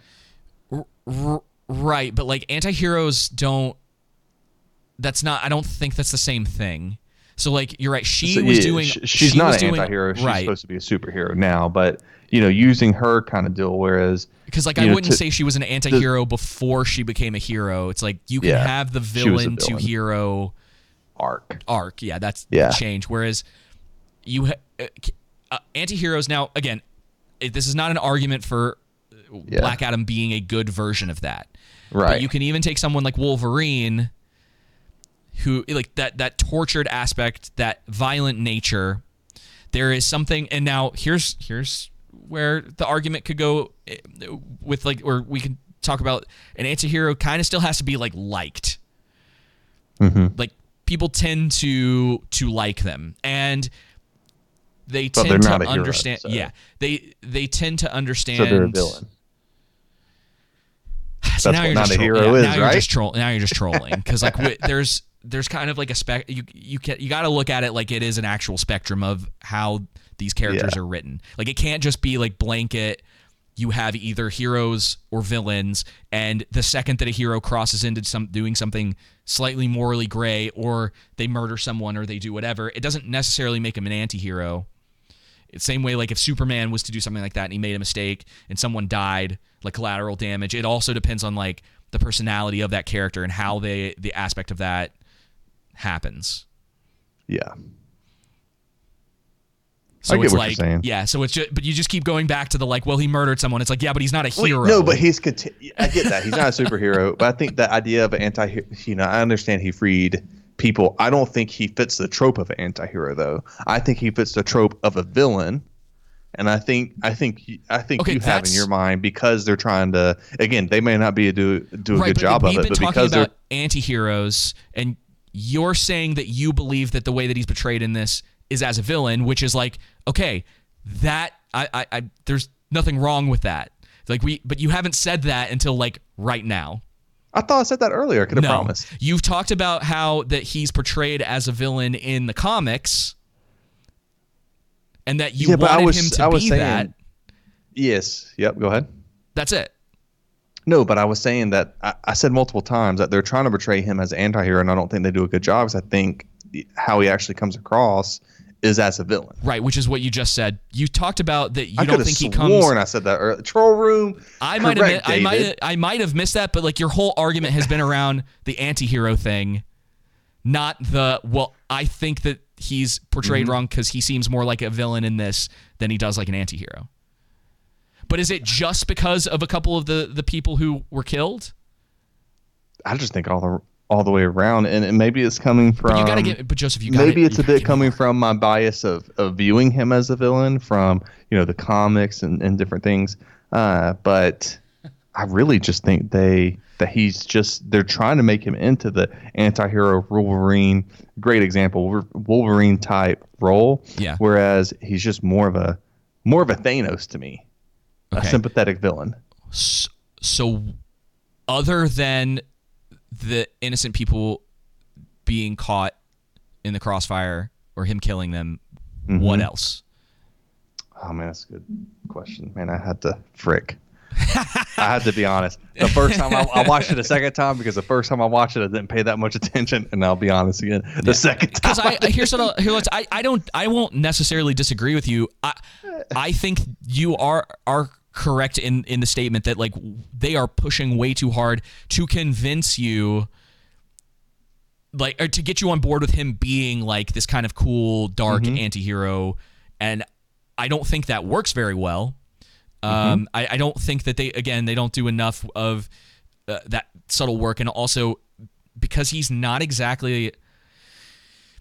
I'm not sure exactly what I'm supposed to. You know what I mean? Yeah, I don't know what they're try to lean supposed to into like about him necessarily. If that the anti-hero aspect, but trying to keep him as a villain for a future movie with Shazam, and even so, because of that, because they spin their wheels and trying to lean in to that aspect, he doesn't come across as an anti-hero. Rather than he comes across as a villain to me because of the selfish nature of him. Every decision, for the most part, other than, again, at first you do have him saving the chick and her son, and when he zaps the Rock, and then. Sure.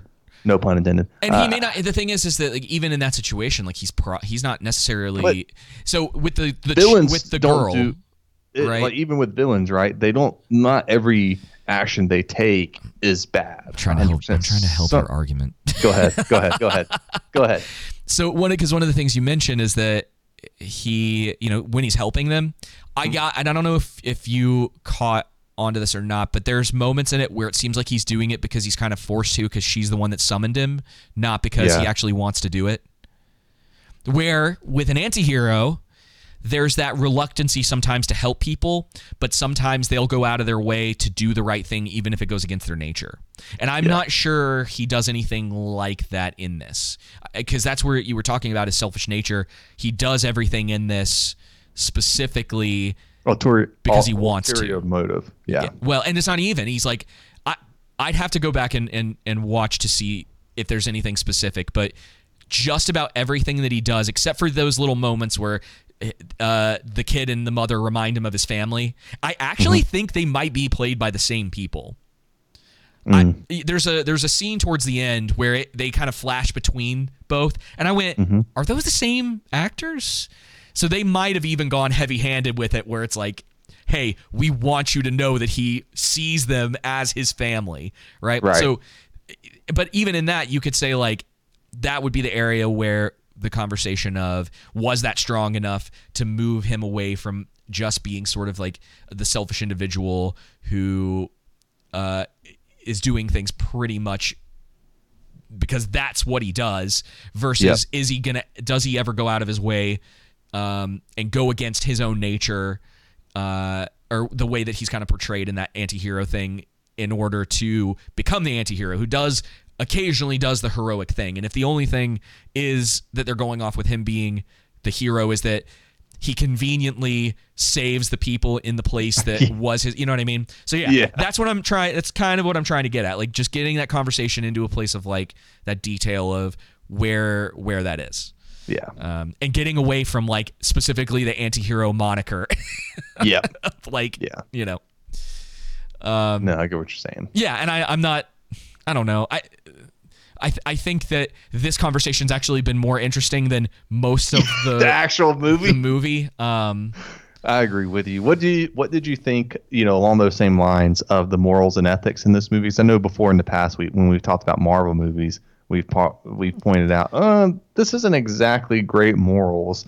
What did you have anything that stood out to you, or did you happen to think that when you were thinking about the movie afterwards? Not as much as I have in stuff in the past, and I don't know if it's a mix of apathy with this one in particular. Genre. I did. I thought the morals and ethics and spirituality were kind of conflicted and all over the place, and just somewhat, I don't know if confusing is the right word to say, but I can't think of the correct term I'm looking for, but yeah, conflicted for now. Yeah.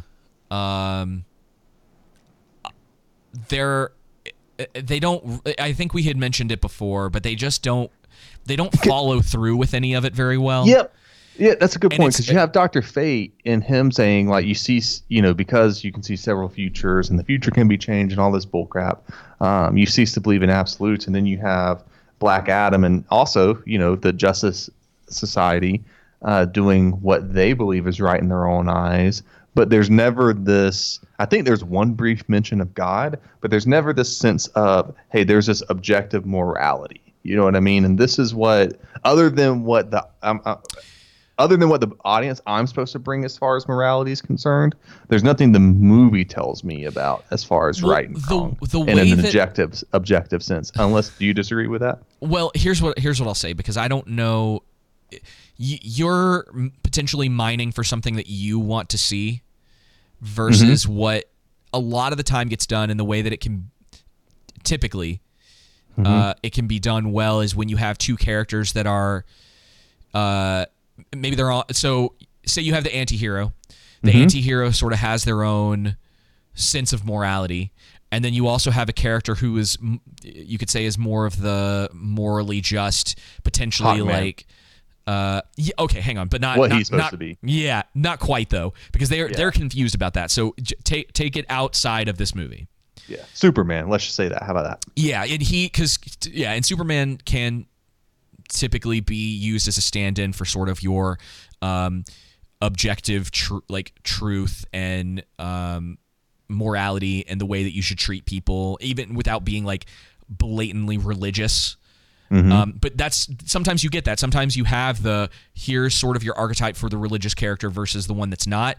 And what a good writer can do is have conversations built in that make you sort of consider both sides of what's going on, and saying like, oh yeah, it's like maybe this is the right way, but then it's like maybe that character, it's like, because of course they have to have flaws, right? Because you're dealing even with like Superman or whatever, if the characters don't have like a flaw going on, and so these two characters, they typically learn something from each other, and that's where you can have sort of the growth in a character, and the thing that you are specifically looking for, like they're not giving that to you, right? Because you're right, it is kind of a jumbled mess, and we're not really getting answers from any of the characters. Like they're not foundationally set in any of the things that they are saying that they believe. And you get what you're referring to in House of the Dragon and other movies and TV shows. I say conflicted. I think that's right, but there's another word I'm looking for. I just can't quite. What are you talking about? Put my thumb on as far as the morals and ethics, and you were saying like as far as like you think that I'm mining to see something that the writers may not be trying to portray, in the sense of you said there's not like the that, religious, yeah, I get what you're saying. I just think, I'm not saying that's not a part that's there and that you're totally wrong about that. I was just going to Joseph, hang on a second. Wait, what are we? So you specifically mentioned that there was not like a specific higher sense of morality in the movie, which is something that you were specifically looking for. Well, what I was saying is that the message the movie portrays is relative morality, right? You have Dr. Fate saying, there's no absolutes, right? Given his reasons why. And then you have, Black Adam doing what's right in his own eyes. And then you have Amanda Waller, and you have the Justice Society, and you have Intergang, and you have, Devil Man, right. Crown Man, everyone doing what's right in their own eyes. But there's no sort of like that the movie presents any sort of basis to go from, is what I was saying. That's why I was saying, like, there's no kind of absolute standard, so to say, something of the sort to derive from, more so than only what I bring in watching the movie. Does that make sense? Yeah, that makes sense. Yeah, that's what I was trying to say. Okay. Good discussion. Yeah, I think I thought about this movie way too hard. Maybe. Yeah, and maybe Hawkman was like supposed to be that, and it didn't work, or like maybe they were trying to go with. Hawkman was cracking me up because he was just. Yeah, or maybe like they were trying, and again, we don't know. It could be an issue with the way that it was written. Because typically you would think that someone like Dr. Fate would take that role. The wise, elderly character who's seen a lot of things and seemingly knows a lot of things. But I don't know, man. I don't know. I'd have to think about it a little bit. Not specifically with this movie, but just in general, if you always need to establish some sort of like overarching thing. Mm-hmm. And that it's okay to let people bring that in, and people are going to come away with sort of like a different outlook on that when they leave the movie. If it's done, especially if it's done well. Like it's a little hard to argue with this one because it's just not. I don't know. Like I told you before, I don't really know what the movie truly like wants to get across on any level. Like if it's attempting to have some sort of theme going all the way through, I'd tell you it probably fails at that. And that they gave all these characters sort of their different their different moralities or whatever, but they don't it doesn't really go anywhere. It drives the characters forward, but other than that, it doesn't. I don't know, like I don't know if anyone really comes out of the movie like correct at the end. It sort of resolves itself. You have like Dr. Fate's sacrificial moment, and then they're all like, okay, and then Superman comes in. Right. So that's kind of that's pretty much it. Yeah. And I mean they just went like very, and I don't know if this is spot on with the Lucifer. Yeah, I don't know if this is supposed to be. I did like the way Zack that Snyder. I liked how he ripped him in half with the horns, though. I thought that was kind of dope. Just as a spectacle type thing.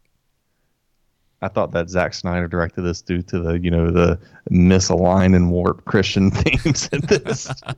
It's like, Zack Snyder has to have his fingerprint on here. They lean heavily into the Snyderverse kind of thematic element. The aesthetic's still there for sure. Yep, definitely that too. Yeah, and man, I mean, just from like a movie level, it's really disappointing again that you have your Suicide Squad type cast, and they're all still too weak to basically beat the main villain. The only time it's been done right was in the Suicide Squad, where it's like that, for the most part, kind of worked out the way that they handled all of that.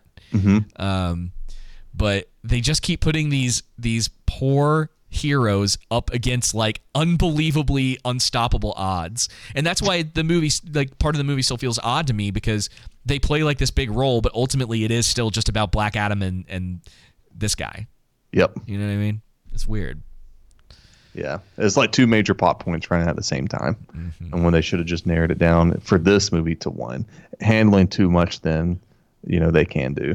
And of course, like Black Adam does not come in time to do anything. He doesn't really like save anybody at the end of this. He just, I mean, I guess he saves Hawkman. You could probably argue that, but like Dr. Fate couldn't even hold him off just a little bit. Like it's very like, okay, he forced. Yeah, he has to only survive long enough.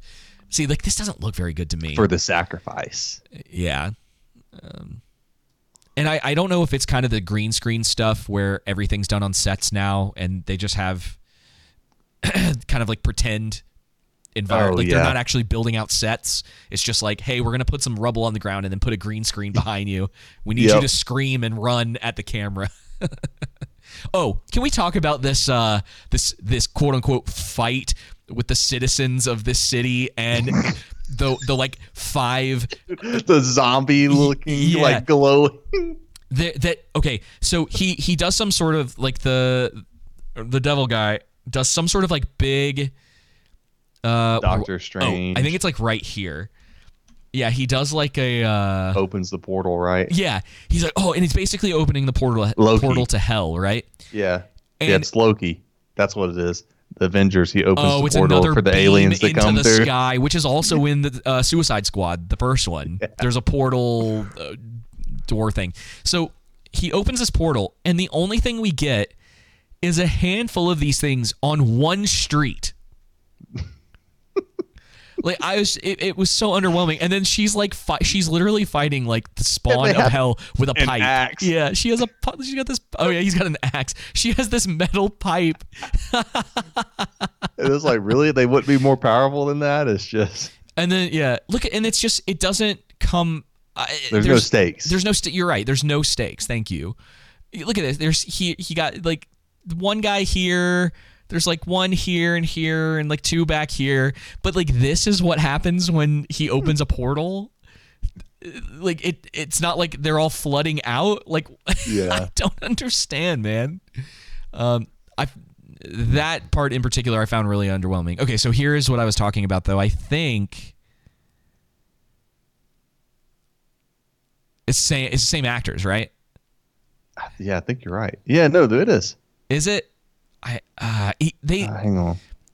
Is it? I'm either really racially insensitive or correct. It's one of those two things. It's just hard to tell with the shaved head. Yeah. It's a bit of I would say the color grade too. It's just hard to. I don't even know the kid's name. That would make it easier. That was my thought. Especially because the woman looked very similar to the kid's mom. Yeah, no, they're different. They are different? Okay. Yeah. Sorry. Yeah, no, they're different. Dang. It's unfortunate for me. Oh, and look, all the citizens are like rejoicing after beating up. Because look at this. Look at them. There's not that many of them. Wouldn't they, you would think his, infantry, so to say, would be more menacing, stronger. Atom Smasher and Cyclone could have just taken care of this part. They didn't need the citizens to do this. Nope. Not with that many of them. He's massive. He just had to kick them all away. They tried to do their whole like, yay, the citizens are taking over their city, and it was like you could have given us some stakes. Like, let the funny uncle die or something. And it's a big horde of them, and he sacrifices himself or whatever. I think you are right, though. I think, what I said earlier, taking the villain route, and then he kills, the devil dude for the wrong reasons because he wants to, he, quote unquote, rule over, free the people, the enslaved people. And maybe he has somewhat of the right reasons for them, but then there's a slight alteration to it to where, he wants to be able to rule this entire region or rule the world or whatnot. You know what I mean? Yeah. And he wants to use them in order to get, to the means and the minerals and stuff like that. So. Yeah, exactly. Like yeah, we can chalk it up to the writing because I Yeah. think that has a lot to do with it. There's But yeah, pretty just run of your mill superhero boring movie. I mean, I'm happy that better it was, than the Eternals. yeah. Yeah. I don't think I can count being entertained by how bad something is. You know what I mean? I would never watch either one again. I don't need to see Black Adam Same. again. I mean, I've But if seen you it. had to choose one, seen I'd it pick twice. Black Adam. Yeah, I'd probably pick Black Adam too. I mean, like I like Pierce Brosnan. I do like Cyclone and Atom Smasher to a degree. The I actors, like The Rock. yeah. Well, I'm saying like I just feel like they were trying in what they were given. Because there's a bit of that like flirtation going on with the two of them, and Yeah. they're not really given a whole lot to do. And so this, like a lot of other movies, has the problem of just having too many characters and not enough time to develop almost any of them.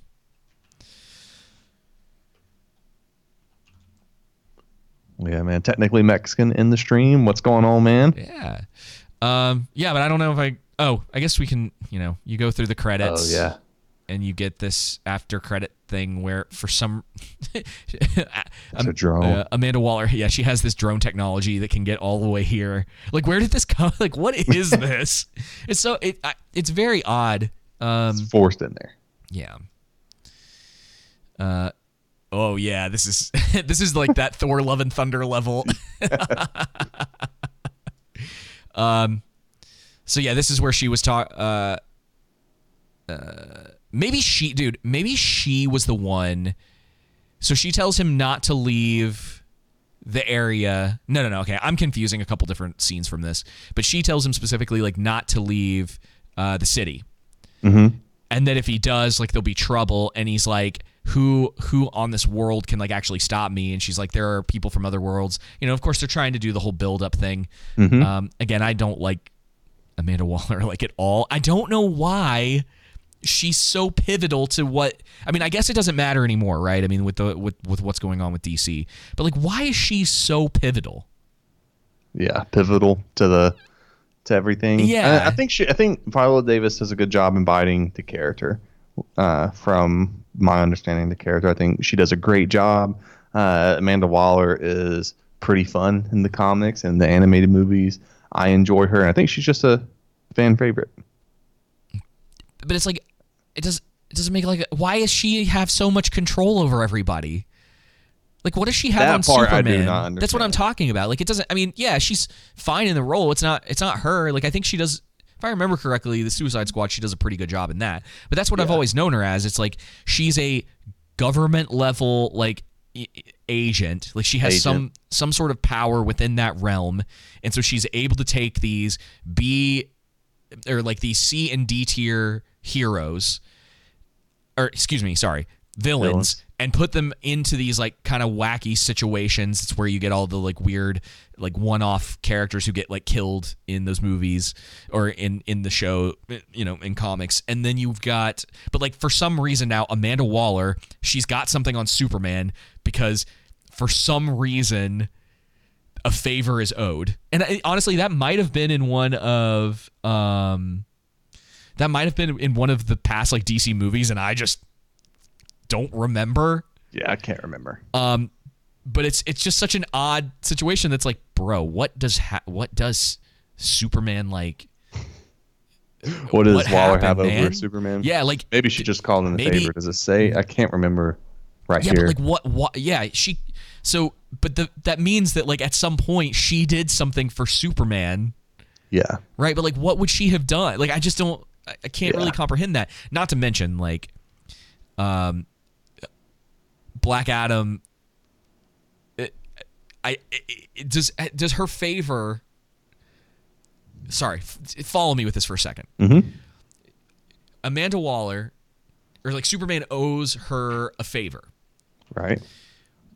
How does that favor extend to the point where like now Black Adam cannot touch her? I think that's what I'm trying to like get at. Where it's like. Is Superman now her like personal bodyguard? Like, is he gonna always be watching out? Like,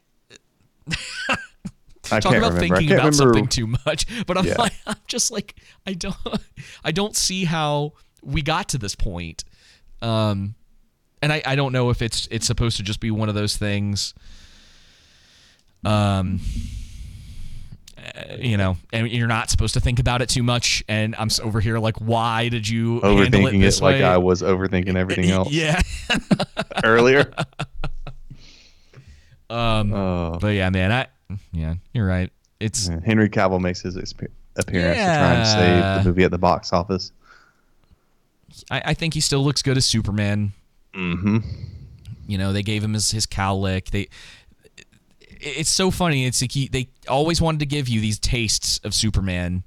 You know, it's like even in the Justice League stuff, he's not in it very often, and you get his whole like quote unquote redemption arc, which was still goofy to me that he ever needed that to begin with. Man, I really just I wanted them to have Superman fighting these galactic, you know, existential threats now, like fully powerful Superman going up in it, a fully powerful OP villain. You know what I mean? Yeah, it's really hard to do though when you're talking about a shared cinematic universe in particular, because Superman existing and doing that, all of the excuses for why he's not involved in a lot of other situations, like the thing that they always do is like, oh, he's busy doing something else, right? Which is sort of the like go-to. But when you have that like power creep with characters where it's like you have Batman, but then you also have Superman, and it's hard to keep them separate in the same way with a lot of what Marvel was doing, where you have like your solo projects, and then you're like, what were all these other heroes doing while this specific threat was going on? Yeah. You know, it's like you're telling me like most of them couldn't show up to lend a hand, and then that's where you run into the problem with these like shared cinematic universes, because things kind of have to run correctly through that. Like you can make excuses. Typically, if your stuff's good, people will forgive you, but after a while, it's like, because I agree, like Superman on the big screen has never, well, people really like the really old stuff, and I know especially Superman fans, they will defend a lot of the movies since the Christopher Reeves days, but it's really hard to make a good movie with him, because a lot of the time, like, nothing is a threat to him, you know? And you have like the Doomsday story. Well, we already did that, so bringing it back out is a little. Zack Snyder should have never done that. Yeah.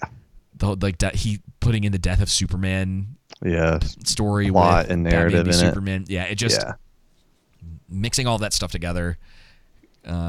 Too much at one time. Yeah, because most stuff's just, and I know like there are, I guess like other threats out there that can be more of a match for Superman, but like that's where you get into the problem of like Brainiac, Darkseid. Yeah, like are you going to bring that in immediately?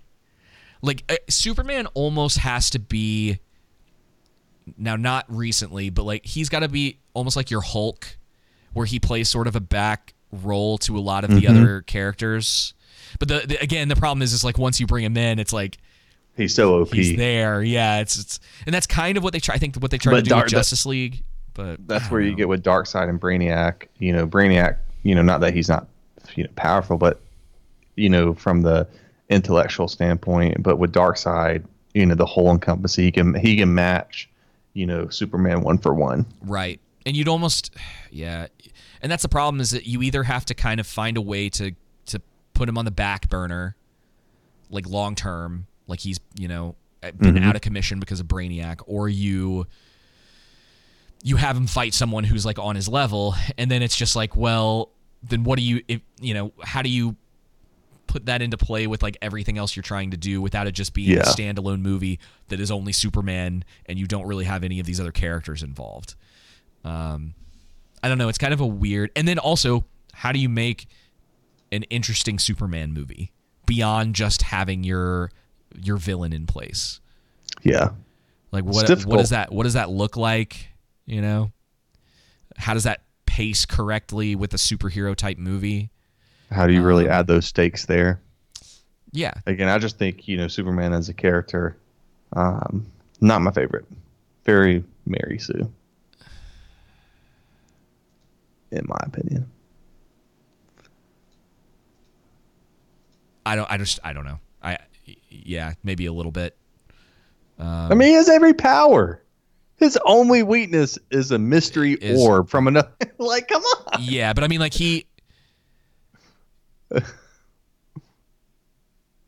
yeah, I mean, I just don't. I don't know if I would say he's like.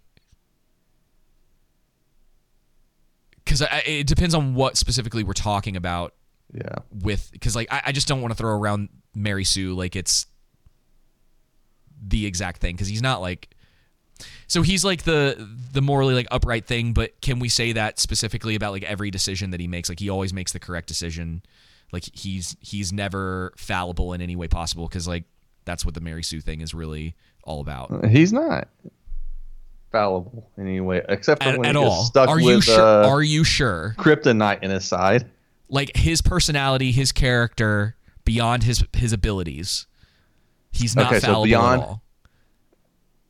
Yeah, beyond his abilities, I think you can, if there was a film to be made, you could easily show how kind of like the whole Ned Stark thing, like it's good to stick to honor, but sometimes there's a sacrifice that comes to that. I don't think there's this, sometimes when you stick to honor, a bad thing's going to happen. Yeah, a bad thing's going to happen. There's going to be a consequence from that because people are evil and they're going to use whatever they want to for their own means. But you could easily come from that standpoint with Superman. But again, how is that going to happen? What is that going to look like? Because at the end of the day, like anything with him sticking to his honor, the only way it can happen is if, Lex Luthor shoves kryptonite down his throat. Right. You know what I mean? Well, and that's the thing that's really it. That's why I just you got to understand, like Superman being OP doesn't make him Mary Sue. What makes someone a Mary Sue is, yes, that, but then also being like his character is essentially completely unflawed to anyone. Like he always gets out of every situation unscathed. Like he doesn't he? No, not every story. Like he dies, Joseph. That in and of itself makes him not a Mary Sue. Yeah. You gotta I think like the threats. For me, it always seems like the threats for Superman isn't necessarily himself, but the others around him. That's his deal, right? So I guess you could say that, like, that's kind of the threat is in the same way with Batman not wanting to have any loved ones is because it's only a means to allow the villains to use them against them. Well, and here let me say this too, because technically Rey dies in the last Star Wars movie, so that's not the best example of it. But like he's also flawed in the sense that he had to learn, like he grew up, and his parents taught him the correct way to be, right? Yeah. Where Rey just kind of was. Like she always, like without any sort of growth, without any sort of lesson, without learning anything at all, just automatically was the best, which is not the case for Superman, because ultimately he was sent to Earth to conquer Earth. Yeah. Because and if you want to see like I really like this. If you ever want to read this, I would recommend you read it. Is Invincible. You know what I'm talking about? Oh, is that the? Fill me in. I don't want to spoil too much because I think you'd really like it. Read it in particular. It's essentially about a kid whose father is basically Superman. Okay. And so you get to see kind of an interesting version of what it would have been like if maybe Superman wasn't quite as moral as he is in like DC. Mm-hmm. And sort of like, I don't know. The character stuff in Invincible was really good. Yeah. I don't want to go into too much detail because I would be spoiling like a ton of stuff. And there's some like legitimately shocking stuff in that series. So it's written by the same guys that did the graphic novel for Walking Dead. Okay. That's cool. But it's like superheroes instead of the zombie stuff. And it's not quite as dark. It's not quite as dark as Walking Dead. But it goes some places, and it's really, really cool. Interesting. Yeah. I haven't read it in a long time. Yeah. So Magic. I mean, that's right. It's not like I haven't liked Superman and everything. It's just a character as a whole. I just have found him to. I think that his bland. Yeah, his and big, OP. His big screen adaptations haven't been very good. People will even defend the one. Brandon Ruth played him a long time ago. Do you remember that? Oh yeah. Superman. I think it's that Superman Returns. Wasn't that in the early mid 2000s? Yeah. Mid 2000s? Yeah. Dude, that movie was so long. Dude, that felt like an eternity. Oh my gosh. The opening credits for that movie. I think I would rather watch Eternals than that movie again. I don't know. I haven't seen that in so long. I haven't seen it in a while. I have to watch it again in this perspective. But man, that movie, I remember getting out of that movie and I looked at, I think the runtime was something like 2 hours maybe, or maybe it was close to 2.5. I'm like, that dang felt like 4 hours. But oh yeah, the bullet to his eye was. That's like the only thing I remember from that. And what's his face is Lex Luthor in it. Yeah. How about Zack Snyder getting Kevin Spacey? Yeah, Kevin Spacey is. What about Zack Snyder? Zack Snyder getting what's his name? Jesse, what's his name? Eisenberg. Oh, yeah. Lex Luthor. I'm like, bruh. I don't know if anyone can defend that casting. It's not. Bruh. It's really bad. Bruh. Come on now.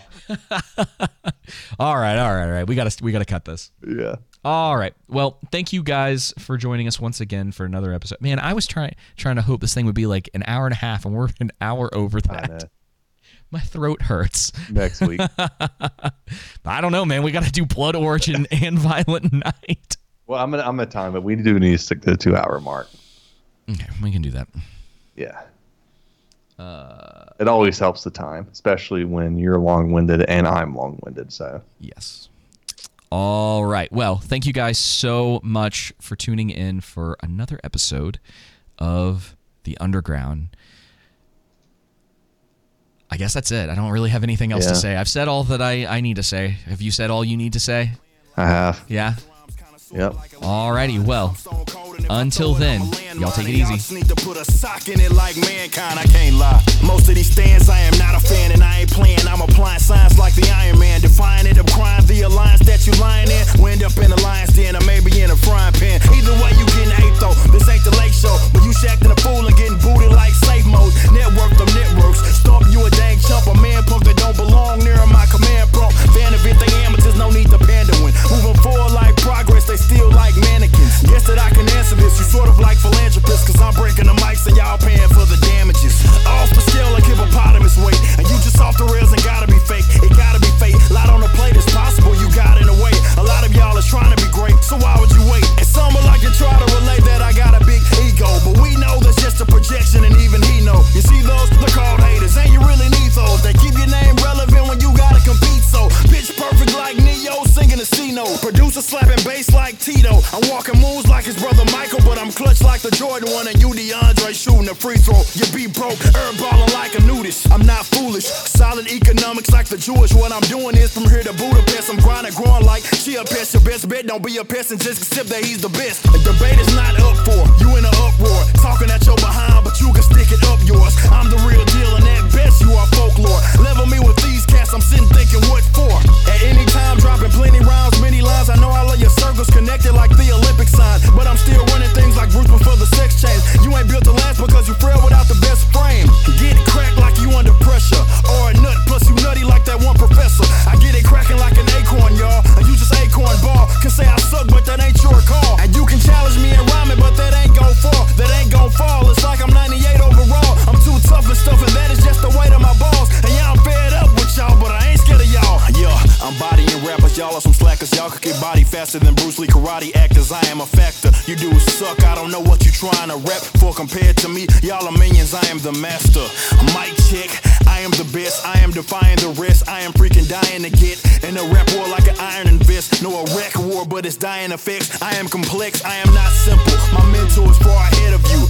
I am not scared of you. I'm like the hawk if he's blew up and sat and chugged the bulk of Theraflu. Meaning I'm pissed and sick. I'm just in a better mood. Y'all need to tell the truth. Quit acting. Get it back in. I'm on the verge. The surge will get slapped.